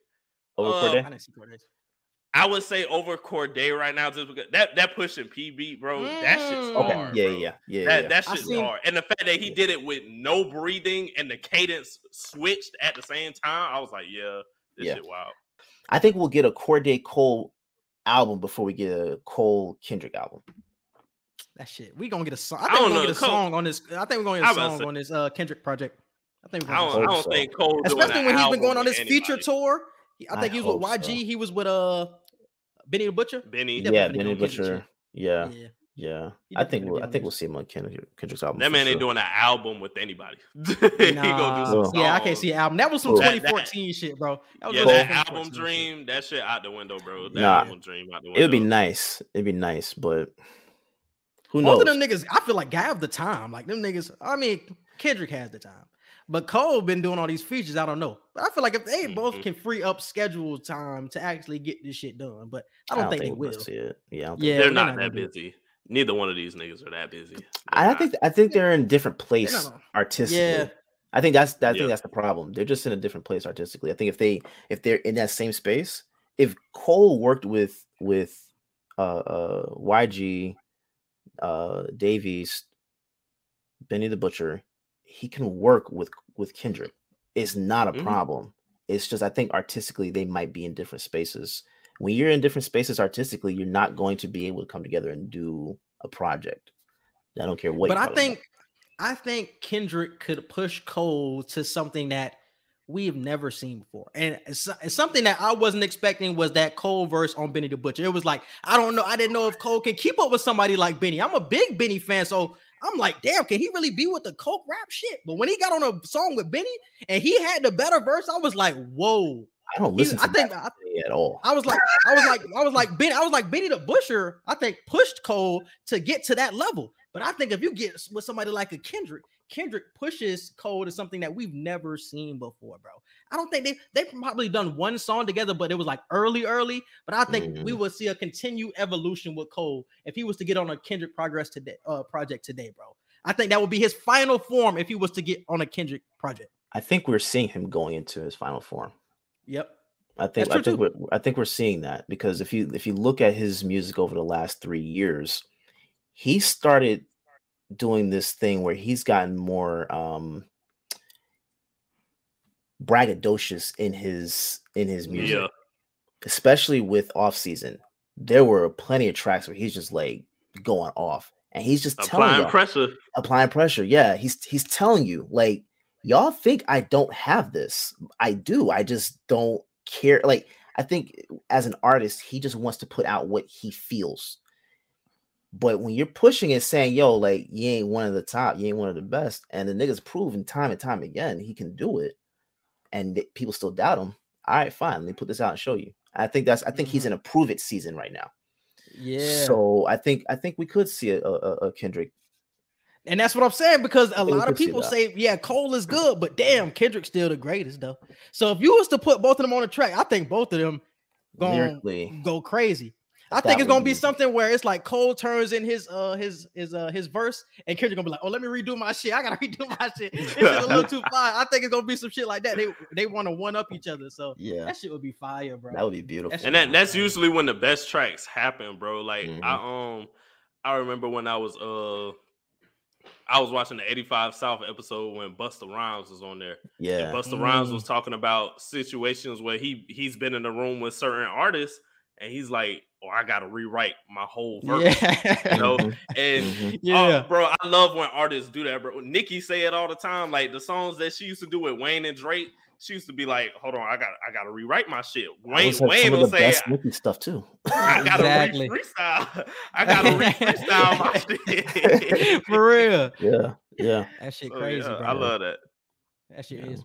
All right, man. Moving on to the Super Bowl once again. Let's talk about the halftime. Oof. Was that the best Super Bowl halftime ever?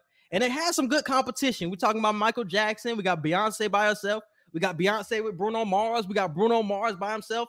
But now we had this one where Dr. Dre brought out all the stops. Don't forget Prince. Oh, we got the Prince one too.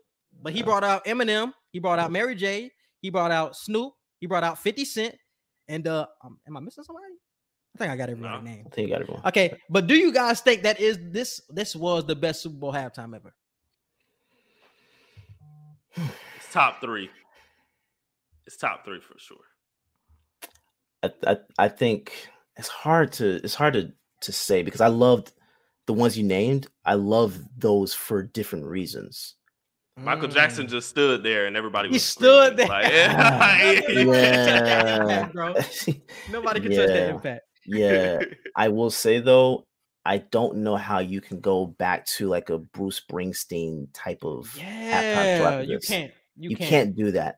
You can't. What we've seen with this is that, and even with the Beyonce Bruno Mars one, like when you have an artist that is culturally relevant, it sets a different mood to the Super Bowl as a whole.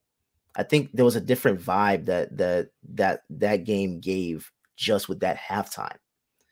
And I don't want to see any artist that isn't culturally relevant.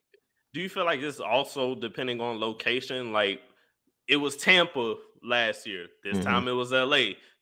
Tampa is a location where it could be 50-50. You could get a popular white artist, could get a popular black artist. LA, West Coast rap is taking over that halftime show. This upcoming NFL season, the Super Bowl will be in Arizona for 2023.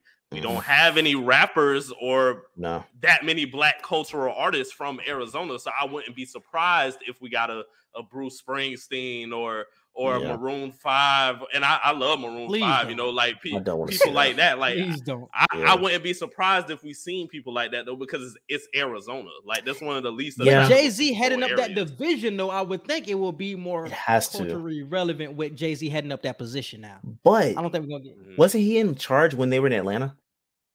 Or was that the year before? Was that the year prior? No, it was like 2019. It was 2019. Yeah, I think when he got in. Because Atlanta messed up big time. They dropped the ball. Who did they have? I don't even remember. But they didn't have. They didn't have. Man, legends. If you don't have Gucci, Outkast, Jeezy, Outkast, like you gotta have it. But then again, we're talking about very ignorant people. Like, I don't know if I want Gucci on a halftime show. Yeah, throw him that bag, he'll tone it. But he'll tone it down. Yeah, because you had Snoop. You had Snoop on there, bro. Like, Snoop up C's. He was still banging up there. He was. But he did it. He did it in a way that was. They moved away. They moved the camera away from him. They moved the camera away from him when he was nine times. They showed the Minions. He'll be doing some shit and then they'll change the camera. Yeah. They showed the Minions Crip walking. They didn't show the big Crip walking. Yeah. No, I think did his thing. I think moving forward, I don't care. To me, it doesn't have to be the artist is from that location. Yeah, just get someone that is culturally relevant. And I think bringing those guys in the way they did. Shoot, I'm fine with. I asked this before, like if they just did like Beyonce or Bruno Mars for the halftime show, like a couple times, bring them in a couple times. If there's artists that aren't from that area, bring someone in like that. I don't think they have to be from that area, but it's just like Vegas. After Arizona 2024, Vegas is the next Super Bowl location. Yeah. I don't know if there's any rappers from Nevada or Vegas, but Vegas is a hot spot for entertainment. That's a location you could really get anybody at that point. Black, white, Hispanic, it doesn't matter. It's Vegas. Yeah. It's going to be party central before and after the game. But if you're in Indianapolis or somewhere like that, pull people from surrounding areas that you know. Like, that Indianapolis ain't far from Memphis. You can get Memphis rappers to go right up to Indianapolis. You know what I'm saying? Stuff like that. So yeah, I will say be better. We can't go backwards though. We can't. We can't go backwards though, bro. After seeing this one, bro, it's like, all right, bro, enough is enough. We can't settle for less when it comes to this. For sure. But I will say with this one, Billie Eilish is culturally relevant. She be on top of the charts all I the wouldn't time. have been mad if it was a Billie Eilish. Are we doing a Billie Eilish concert? So you know what I'm saying? Yeah. Because wasn't Lady Gaga at one time? Lady Gaga, I think, was she Super Bowl one time? I don't know. I couldn't be mad at Lady Gaga because at that time, it's Gaga. She was coaching it. Katy Perry, I think, was doing. She did a nice stunt that year too. Yeah. Gaga always give performances. Her performance. So if they culturally relevant, it's cool whether they white or black. As long as they culturally relevant at that time, it's cool, bro. Yeah. But don't bring in Bruce Springsteen when he hasn't been. Yeah, come on, bro. No. Come on, bro. We gotta tighten up. I will say though that this one made me think of like Nipsey's potential. Because when I was looking at Snoop, I was like, man, like just think had Nipsey stayed around, like how far he would have gone to eventually perform at the halftime show. I thought this is the thing about Nip though, bro. This is the thing about Nip, and I think a lot of people jumped on him when he died. I don't think people, even if Nip was still alive today, I don't think he would have been given the credit that he deserves to get to the point of a Super Bowl. I think he would have been not an underground, but a known LA rapper. Yeah, I think he would have been known like Dom Kennedy. Dom Kennedy is a known LA rapper, but I don't think Dom Kennedy will ever get to the point where you see him at the Super Bowl. Same thing with Nipsey. I think you would be known in that area and even known nationwide, but I don't think he can never be at the Super Bowl level. I have to disagree because the shift that he was making right before Victory Lap came out, I knew of Nip just based off of interviews. I wasn't paying attention to music at all. Yeah, I knew him as an activist. I paid attention to his music when Victory Lap came out, and then that whole year I was bumping that album, and then that's when he passed. I think had he kept on that trajectory, which he showed that he was, I think 10, 15, 20 years down the road, we could have seen something like that for him. That's what I'm saying. I don't think it would have been like now because again, like you said, he wouldn't have been as culturally. He wasn't getting any flowers. Even when Victory Lap dropped, he wasn't getting flowers. Bro, I ain't gonna lie though, bro. He had 2 to 3 hits. Come on, bro. Racks in the middle with Roddy Ricch. I'm not saying he didn't have hits. I'm not saying he didn't have hits, but I'm saying he didn't pop off until after he died. Because, like you said, people knew him for interviews, and he was more so LA known, bro. But we're saying shop and shit like that. We're saying with the hype that Victory Lap had and the fact that he did have like 2 to 3 hits for real, that was 2019, 2020. 2022, he probably would have been a small guest appearance on this West Coast, especially how he under Snoop wing and everybody say he talk and sound just like Snoop, and him and Snoop was like that for real. Like, we probably could have seen Nipsey for real. I think we could have. I don't think he would have bumped any of the guys up there, but he would have. I'm not sure if he would have made it. Yeah, I don't think he would have made it. No, I don't know if he would have made this Super Bowl show, a halftime show. But he had potential to be on. He had that potential. Yeah. Because the Game from LA, no? Game from LA. Yeah, Cube from LA too. I thought Cube was going to be on this one. That's me too. When I saw him on the promo for it when they first announced it. No, he was never on the promo. He was never on the promo. I thought of Cube when I seen Dre and Snoop and all. I was like, it would have made sense. West Coast, and you ain't got Cube up there. I don't know. Maybe he declined it. I don't know. So possibly. Yeah. All right, and moving on, we got Snoop Dogg owns Death Records now. We talked about this a couple of weeks ago, saying what was going to be the future of Death Row Records after Suge Knight. What's going to be the legacy of it? What do you guys think Death Row will become with Snoop Dogg being the owner? Sky's the limit, man. I mean, West Coast gonna get a way bigger light than what it has over the past few years. People like Dom Kennedy and all that stuff, you know what I'm saying? Like, maybe they'll probably get a bigger light now that Snoop running things, you know, and it's not a bully management type situation. Like, you ain't gonna have police shooting craps in the back and all that. Like, niggas getting infected with HIV in the back. Yeah, niggas ain't gonna. It's gonna be a legit business. It's gonna be a legit business. Yes. I think you're right. He will shine a bigger light on those artists, and I think this is beautiful. This is a great move. That's a complete turnaround. That's a great move, and with him running things. With how he's into everything, I mean, you see him on pretty much anything. He'll do an ad for do anything. as long as they're paying him well, he will do it. And I think with that that ability that adaptability that he has, I think it's going to work very well for this record company, and I think it's going to work very well for the artists that come up, because we're seeing artists that are more so going the independent route. And I think that if there is the ability to own your music with signing with Death Row, I think we'll see a lot of independent artists look to make that move, at least on the West Coast. And a lot of local people can get put on with these advertisers, like you said, get some more money in their pocket. Yeah. And I think that's another reason. And who wouldn't want to be mentored by Snoop, bro? Really? I think that's going to be a lot. That's going to be the attraction for a lot of people. Like, I get to work with Snoop Dogg, and Snoop always giving game, bro. He's not somebody who just going to try to hold the game to himself. He going to drop gems no matter what he doing. You want to be mentored by him. I know it's going to be a good environment with him doing this thing over there. Nothing but weed smoking the air. So I already know shit's going to be cool with Death Row.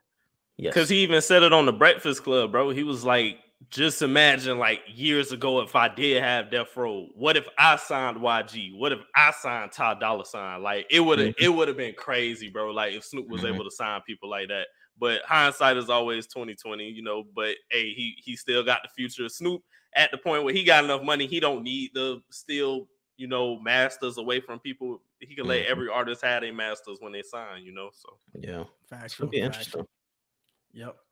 And let's move on to the Nope trailer reaction. So this is Jordan Peele's latest film that will be coming out in July, I think. I think it's coming out in July 22nd. July 22nd. Yeah. Knows what song to pick, bro. I got 5 on it for you or for us or whatever the movie was called. And then you got Say My Name for Candyman. Now you got this song when the movie is clearly called Nope. He always knows what to do, bro. He always knows what to do. This is one thing I love about the film. It's Keke Palmer. I love that she's moving back into the acting space now. She's somebody that I used to love from True Jackson VP back in the day. And after that, I really didn't see her on any more TV until now. I see that she's in Nope trailer, and she's in that new movie Alice about the slave in the 1970s running away. So I'm like, I love how she's getting back into the movie space. I always thought that she was a great actress. So I think that she's going to get her flowers in these upcoming films. Yeah, I'm looking forward to it. I anything that's attached to Jordan Peele, I'm already sold on it. I don't. Making money. It doesn't have to. You don't have to even like try to sell me on the premise or anything like that. Just it's Jordan Peele. Let me know when it comes out. That's it. I don't even know what that shit is about, but I was like, all right. It's really all over the place. It's really all over the place. So I have no idea. I don't know if it's about aliens. I don't know if it's about conspiracy theories or whatever. I feel like that's what it might be. Some real conspiracy theory type movie where there's multiple things that society talks about going on. Like it could be something like that. Interesting. And let's move on to the real trailer. Multiverse of Madness. Well, what? You said, I'm more excited. Yes. You said real trailer like that. I said that shit right. I said that shit right.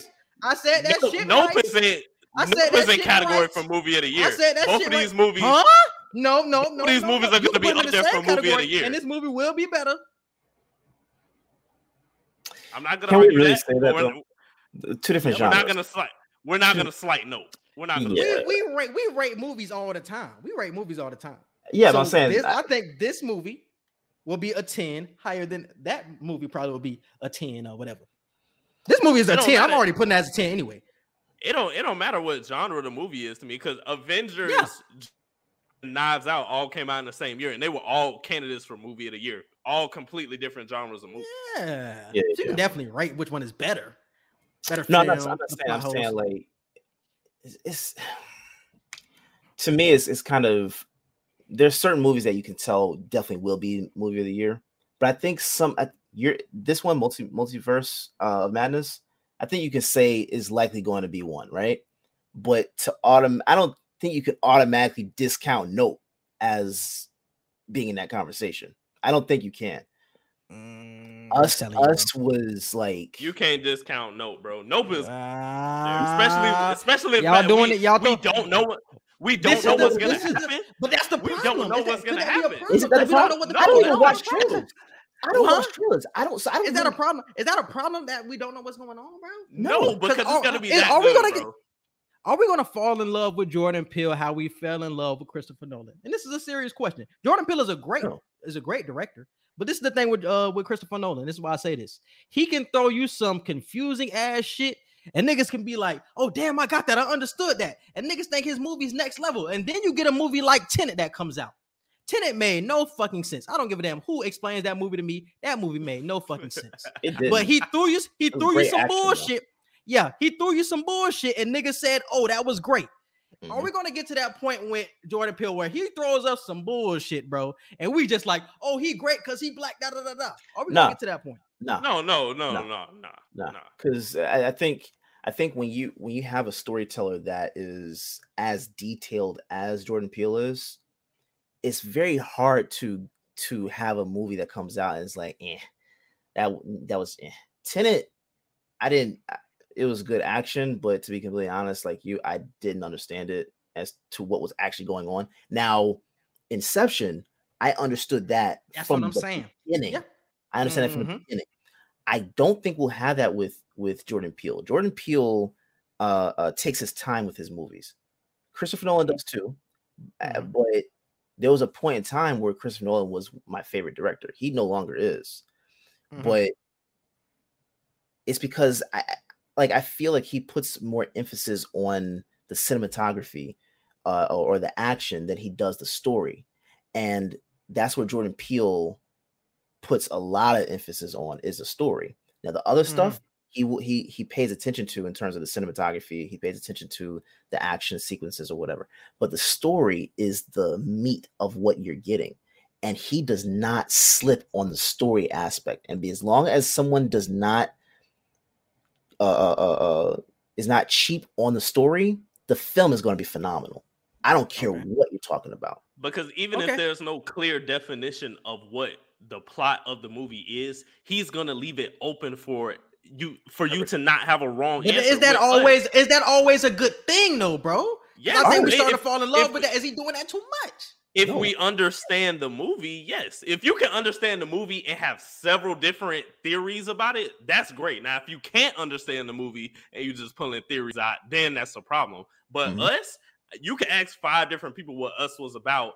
All different theories will make sense, and you can still be okay with the fact that you have your own theory on what the movie meant. It was about cloning, it was about religion, it was about white people with tunnels and this, that, and the third, doing science experiments and all that. It was so much shit that you could have pulled as the main theory of that movie. That's why I say this movie, Nope, it might just be a bunch of conspiracy theories that all tie in together for one big plot, which is why I think he's not going to give us a big trailer where he reveals what the monster or what actually is happening. He's leaving it up in the air. I really think that's his bag, because I don't think his bag is what you call it, the first movie he did, Get Out. What you call it?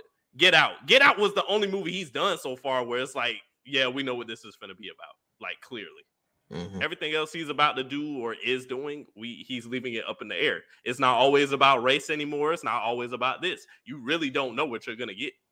I'm just saying, man, be careful, bro. Y'all niggas falling into that Christopher Nolan. Because think about it, Christopher Nolan gave us some heat, bro, for years.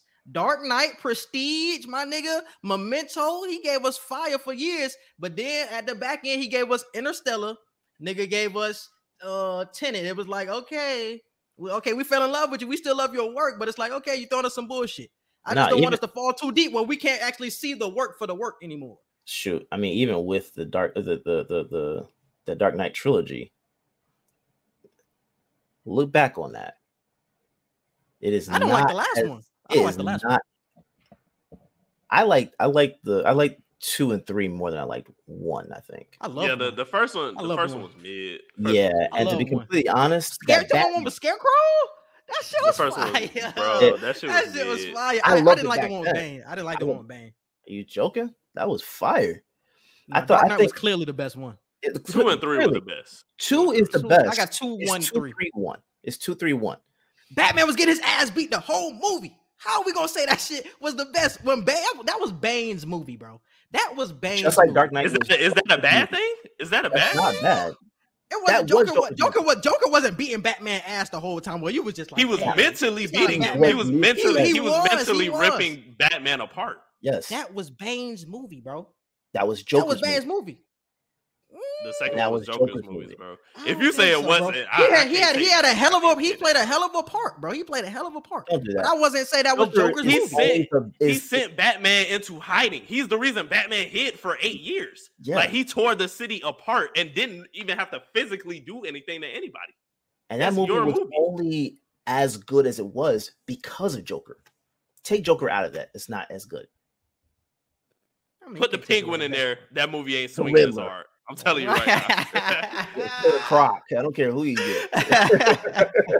It ain't it. Mr. Freeze. It ain't it. Mr. Freeze better not come back to live action ever again. Man. I do not want to see that nigga ever again. George Clooney did it. I'm glad that was George Clooney's Batman. Get that nigga out the way. Mr. Freeze is basically Jack Frost. For being honest. But that movie was so terrible, dog. Christmas movie ass nigga. How do y'all feel about Val Kilmer Batman? Y'all fuck with Val Kilmer Batman? Yeah. Yeah. I think his Bruce Wayne is trash. To me, his Batman is really good. That's probably what it is. I hated Ben Affleck. Ben Affleck is no. Ben Affleck was best of both worlds. He was best of both worlds. No, I hated Ben Affleck. He was best of both worlds. Christian Bale was best of both worlds. I think Christian Bale. Christian Bale was a playboy. He was best of both worlds. You know why Christian Bale wasn't? Two reasons for his Batman: the voice and the head not being able to turn. You can't as like you're doing this the entire time you're fighting. He had the sonogram. He had the sonogram. He good. He had the sonogram. I don't care about that, man. Look, Ben Affleck's Batman. Wait, time out. That wasn't a sonogram. Sonograms are for bellies. I get what you're saying though. That was Jarvis software. Yeah, but Ben Affleck's Batman is the only Batman that was able to turn his head. and that's the most realistic one. Don't tell me that's why you giving it to him because he Don't can tell tell me that's why. That's not PG. That's not PG. But listen, that is Hey, this dude was fired, but he can turn his head. You know why? You know why? Look at the fighting sequences though. Look at the fight sequences that he had. Now, I will give you that. But that was a lot of CGI, bro. That was a lot of CGI. I don't care. I don't care. That does matter. That does. Well, yeah, CGI was Kate. It's not. With, he was actually with the grappler and everything. It was so much CGI with Ben Affleck's Batman, in bro. a lot of these movies, bro. Look at George Clooney's version. If you look at the background when they talk about you don't want to, but they took a shot of Gotham City as a cartoon. That was green screen. It was green screen. We understand. Messed Batman up. Gave him nipples and everything. It didn't work. So no, Ben Affleck's was the truest to comic book and to the cartoon that I remember as a kid. But that nigga was trash though, man. In what way? I just didn't like that nigga, dog. He was sell Bruce Wayne to me. Yeah, bro. he was too physical. I feel like he was too physical as a Batman because Batman usually has a code of you can't kill anybody. I feel like that nigga Ben Affleck was killing niggas, bro. That nigga that didn't even bother me. It didn't bother me. I didn't like his Bruce Wayne, bro. You got to be a playboy if you're gonna be Bruce Wayne, bro. Bro, he was an older Bruce Wayne, right? That's why I don't count that against him too much. You can be an old playboy. It happens. It can. But if you look, he was also grieving Robin's death in that version. So that I think that a lot of that stuff kind of played into that. But are we really grieving Robin? Like, he could been dead for all these movies. No, he lost. He was the reason why. If you're the reason why someone died, that's never going to leave you. You know what I'm saying? So, but what was that? George Clooney's version, Val Kilmer's version. They all killed someone. You just didn't see it the same way. There was one scene in I believe it was George Clooney's version where he's in the Batmobile. He puts his shield around the Batmobile and drops out bombs from his tires, and the whole place blows up. Do you think any one of them niggas survived that? That's true. That's true. So Batman has killed in past movies. They just didn't show it. Ben Affleck was the only one that really showed it. So, and we about to see this Batman gonna be killing too. This Robert Pattinson killing too. This nigga, but he not called Batman though. He called Vengeance. So we already knew what time this shit was. I didn't know that. We already knew what time this shit was. Do y'all watch Titans on HBO Max? I need to start. Bro, Titans. I fuck with Titans heavy, bro. I fuck with good. It's like I've always wanted a live action Teen Titans, and they gave it to me, and I haven't watched it. So yes, bro. They give you Nightwing in that bitch. They bring back so many people. Damn, what's my nigga name? He the red, the black, Beast Boy. Red Hood. Oh, Red you're Hood talking about? Yeah. He has the sword, bro. Damn, Slater. I think his real name is Slater. Oh, you're talking about Death Blade or Death something. Deathstroke. Deathstroke. They got Deathstroke in that show, bro. They got some fire ass villains in there, bro. So definitely recommend that DC Titans. And let's move on to the Multiverse of Madness trailer. Fire. Ain't no way y'all seen that trailer and was like, that's finna be better. Or no, finna be better than that. I was just saying, too much shit happened in that trailer alone. That's true. Patrick Stewart was in that fucking trailer, my nigga. The OG Professor X was in that trailer. That's Come true, on, bro. That's gonna be the best movie of the year. I don't give a damn what else come out. No, I never doubted that. It's just you made it sound like nope wasn't going to even be a competition. I was I said the real movie because I was like that movie gonna be better. Understandable. But saying that's the real movie as if Nope is not up there. That's so Nope is gonna be up there. Let me restate. Nope is gonna be up there, but this will be the movie above it. Most likely. I'll take that. I have no problem. I can see that. I can see that. Yeah. And did y'all see the one with I don't know if it was on that trailer or not. Monica Rambeau. I think somebody took a screenshot of Monica Rambeau being in it. Yeah. I look like Haki her mama because she had like short hair or some shit. So did she cut her hair like Maria Rambeau? Or was that Monica Rambeau? I couldn't tell about the hair. She's the Photon instead of Carol Danvers. she's the Captain Marvel instead of Carol Danvers. That could be because this looks like What If brought to life. You seeing a lot of the What If the ink that was coming off of the city, the monster. We got the zombie Wanda. That was a lot of what happened in What If, and I love how movies can come together like that and give you that show payoff. So I feel like I actually earned something by watching the What If show. It wasn't for a waste of time. Like, okay, this shit finna actually, all this shit finna be in the new Multiverse of Madness. And Edgar, you brought up this point before of we say that so many people are going to be in the certain movies. You said the same thing about Spider-Man. We was like, this person gonna be in it. This person gonna be in it.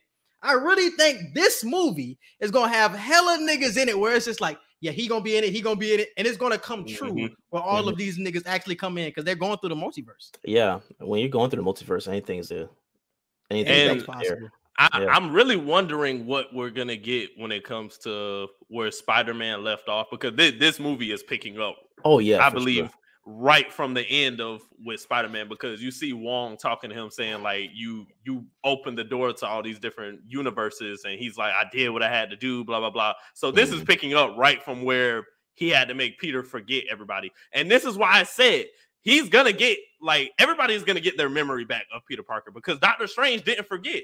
I got to turn shit back. I think Quincy made this point when we reviewed it of Doctor Strange wiped everybody's memory but his own. I think he is still gonna remember Peter. So I think, or is that a different version of him? Yeah, it might be a different version of him too. So I think even MJ even like if you saw like toward the end, she was like she had like something like familiarity. Yeah, and she had the necklace on. It was like, who the hell gave me this necklace? Why I got a star on my head?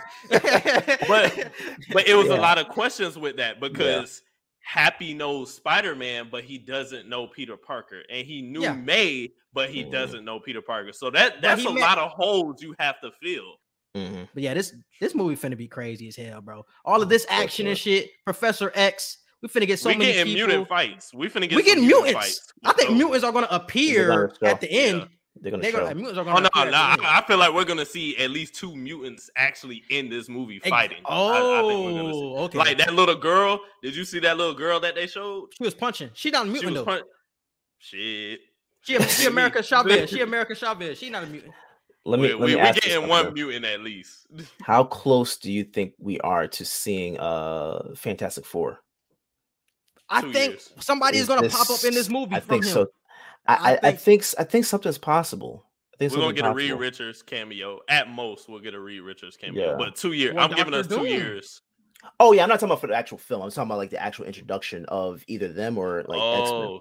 Because I think this is the X-Men have to come in at this point. Factual. They have to come at this point. Factual. But I think, I was thinking that and I forgot what the dimension was called, but you know where Ant-Man went with the Wasp? Quantumania. Thank you. I felt as if that was the launch pad for Fantastic Four. Yep. That's what they were talking about. Yeah. They were saying that. Okay, go ahead. No. I'm just saying I think we're heading toward that spot right now.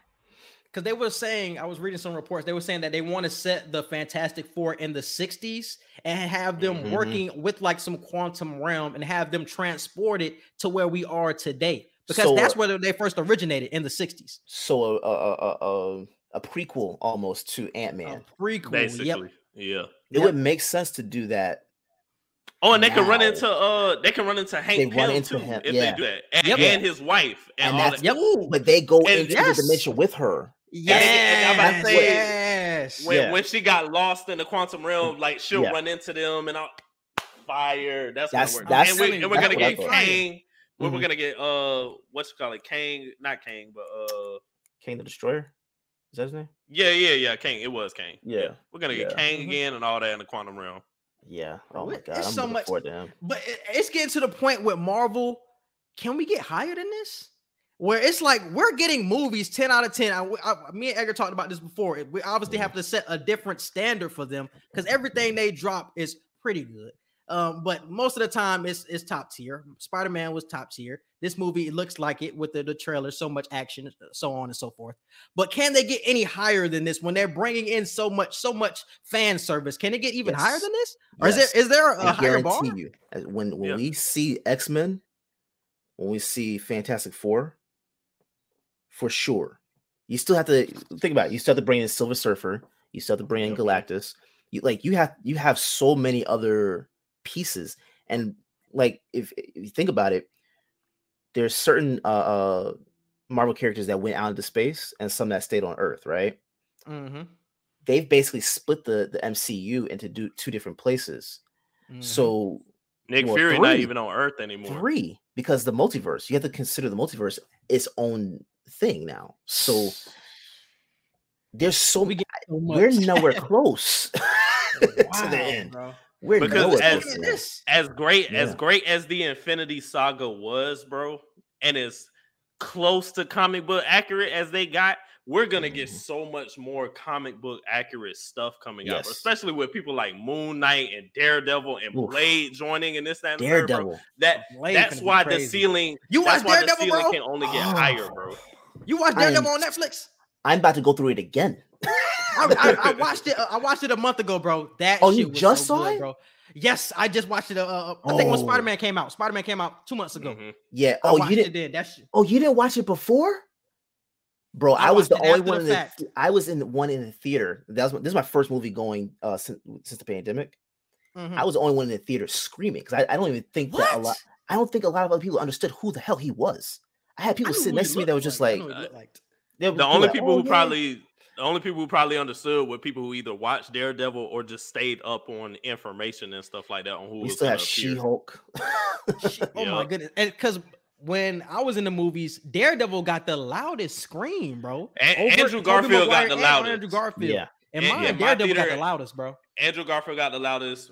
Matt Murdock got the second. Yeah, I think. I'm telling you, there were a couple people that heard. But I was like the only one screaming, like, yes, like finally. Because I actually forgot that he was it was a possibility he's gonna come in. Again, I don't watch trailers beforehand. I always go in. I watch all that shit. I know the pre-production stuff that goes on, like, you know, like the schedule and stuff like that. I pay attention to that. Maybe look at, you know, someone's suit or whatever, but I usually don't watch trailers. So I forgot all about the fact that he was in legal trouble at the beginning of this film. So in my mind, I'm going in like not even thinking about it. And once they started showing, I was like, bro. You know who I want them to bring back, bro? I want them to bring back Elektra. We need Elektra back, my nigga. She was somebody I thought was super fire. Bro. We need to bring back Elektra. She's coming back. She's coming back. I loved Elektra, bro. I loved Elektra. Yeah. I didn't even know she had her own movie. Not her, but I didn't know they made a movie of Elektra. Oh my! I heard that shit was trash. Like one of the worst movies. Okay. Did you watch that Daredevil? Did you watch that Daredevil movie? Yeah, but talking about the one that came out years ago. Ben Affleck. Yeah. Okay, the Elektra film, the film itself was trash. Mm-hmm. But the character Elektra, she was fire, and she was fire in that Daredevil film, and she was fire in her film. The film itself was just trash. It's almost like Wonder Woman, like that 1984. Yeah, trash, terrible absolute movie. Trash. But the character, phenomenal. So I mean, in that last one, I ain't gonna give you that one. Nah, she was trash in that second one. No. She was still her. I think it was just trash because of the fact that she's in this setting that makes no fucking sense. It doesn't make any sense. Why is she getting defeated by a nigga that makes wishes? How does that make sense? The person that they showed Cheetah. The cheetah lady that they showed her fighting in the trailer, they made that look like the main villain all of the promotion. Yeah. Trying to find out that's just a worker. And we're just like, what? Like, DC dropped the ball. They knew what they were doing with that. They was like, this wish nigga gonna be whack as hell. Yes. Let's point everybody in the cheetah direction. It was almost like that Iron Man 3. Like the entire time we're looking at Ben Kingsley's character. I forget the Mandarin. Yeah. We were thinking he was the villain, and then come to find out this is just an actor, and we're looking at this nigga over here that it was weird. That whole thing I don't like, especially when it's not done the right way. You can do the switcheroo type of thing, but it's got to make sense. That one didn't make sense, and the Wonder Woman didn't make sense to me. I know we had the conversation when Eternals came out and when Black Widow came out of Marvel, and I said it. I think Marvel can't hype every single project the same. But they're getting to that level that they can low key get away with it. If they do. If every other fourth or fifth movie is mid, but you get like 5 fire movies in a row, Marvel is willing to die by and that shows. Because that Falcon and Winter Soldier, I thought it was okay. Yeah. It was okay. It didn't do what I was hoping it was going to do. Yeah, that was trash. But it's trash. Which one? Hawkeye. I thought Hawkeye was trash. Man, I did not enjoy that. No, I did not enjoy that. No, I wasn't looking at it as for what it is. I was looking at it for what it's going to introduce. I think with those projects, that's how I look at those projects. Like, but that's why I was hyping it up. Yeah. That's why I was hyping it up, because I was like, Kingpin gonna show up eventually, so this shit might be fine. But the lead up to it was like, all right, nah. I thought it was a cool. My man wasn't even the star of his own show. What's my man? Clint Barton wasn't even the star. I was like, he gonna be the sidekick his whole career. Even in his own storyline, he gonna be the sidekick. I'm like, come on. It felt like a holiday superhero sitcom. That's what it felt like. It was that, yeah. And I was fine with it. It's not not Lane like... was supposed to come back. I was supposed to love that show, and that shit just it fell flat for me, bro. And then we get that musical at the end with no hidden message, no post-credit scene. I legit sat there. I was like, there's something happening. I sat there and watched it. There's something about it happening. I watched it twice. You put yourself through that 2 times, bro. But I was because I thought I missed something. I was like, maybe it was somebody in the crowd. Maybe it was somebody like in the actual like play that I missed or whatever. Nah, yeah. I could not listen to that again. I was done. But I think with that show with Kate Bishop, she's going to be the character that Hawkeye was supposed to be. And cool, whatever. Because Hawkeye, that character's is not going to be around too much longer. Nah. I give him like 3 years, and then he might be the mentor of that little group that they're starting with, like the Young Avengers, where I think Kate Bishop will be the leader. He might be the mentor for like the Young Avengers that they assemble. You do have Ironheart coming. Ironheart. That's what I'm saying. That's going to be like the Young Avengers. You still got the kid Loki that you can bring in. That's going to be the Younger Avengers group, and you need a mentor. And I think Clint Barton will be that mentor. I'm with it. As long as he ain't fighting, because that nigga can't even hit shit. So I need that nigga out of the picture. Can I say this though? The new Black Widow, I actually like her more. Me too. I like her more. Yeah, that's my baby. For sure. I like her more than the original, and I think they're going to do more with her. I think we're going to see a little more depth with her character, because we didn't get depth with the original Black Widow at all. And the film was like 5 to 7 years too late. Too late, bro. Too late.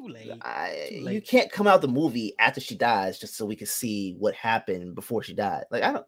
Yeah, she dead. We know how it's gonna end. We know she's gonna die. She ain't dying in this film, but she's gonna die. Like, so there's no build up. There's no anticipation. Like, oh, can she die? No. It was kind of like when Star Wars made Rogue One, and it was just like, okay, we know Darth Vader is gonna win, but we're gonna watch this movie anyway. They know we're gonna pay for it. That's the problem. That's the problem. Yeah, but I like her. I liked her character. So I think she's another character that I thought that Hawkeye developed more depth for. So I thought there was multiple reasons why Hawkeye was a catapult for the next couple of years, because it was good. And I think she can pull a switcheroo where she's working for like the Dark Avengers and then ends up teaming up with Kate Bishop to be a part of the Avengers. So like you said, adding depth to that character. Yeah. And all right, let's move on to Past the Ox. What y'all people got for song of the week? I got 24. Kanye West, Donda. He dropped Donda too? Not yet. I was listening to the first one. 24. Yeah, I'm gonna go with Johnny P's Caddy. Got that on repeat. Yeah, I've been listening to that too much. And I got Last Memory by Takeoff. I was listening to that Takeoff project this week, bro. he most definitely got the best solo project out of all three Migos. I think Quavo has more hits on his album, but as a project, Takeoff has the best project out of all of them solo. And Offset was definitely the worst. That shit was terrible. Yeah, that was terrible. I only listened to that once. That boy only had what was that one song? Clout with Cardi. Clout. That was it. Yeah. That was it. I'm good. All right, man. And let's move on to movie and show reviews that are coming up. We finished up Power Book 2 Ghost Season 2. So check out all of our episode reviews for that. Power Book 4 Force. We got to do episodes 1, 2. We're gonna do 1 and 2 hopefully later this week. Episode 3 comes Sunday. So we'll be doing every episode for that. Snowfall coming out next Wednesday. Look forward to us doing every episode of season 5. Red It's Notice, that new movie, Holiday Kimmy. Fall. That new movie Kimmy with Kravitz. I don't know if that's good or not, but we can Oh, definitely check that yeah. out too. That's out too on HBO Max. Yeah, I'm looking forward to that. I've been watching Blood and Water. Kind of pissed off right now. It's a pretty decent show, but I don't like how so many white people living in Africa feeling like they can treat black people any kind of way. So Yeah, that's probably how Africa really is. That's how it's. Yeah, I know. Yeah, it's really- I met a white South African when I went to college. Shocked the hell out of me because she said she was from like Johannesburg. I was like what? She's like, nah, That's the capital, I think. Yeah, I was like, okay, all right. Threw me way the hell off, man. I think she saw that all in my face. I'm gonna keep watching it because the plot is interesting, but I keep seeing a lot of white people talking like they're not in the motherland. So What's it called? Yeah.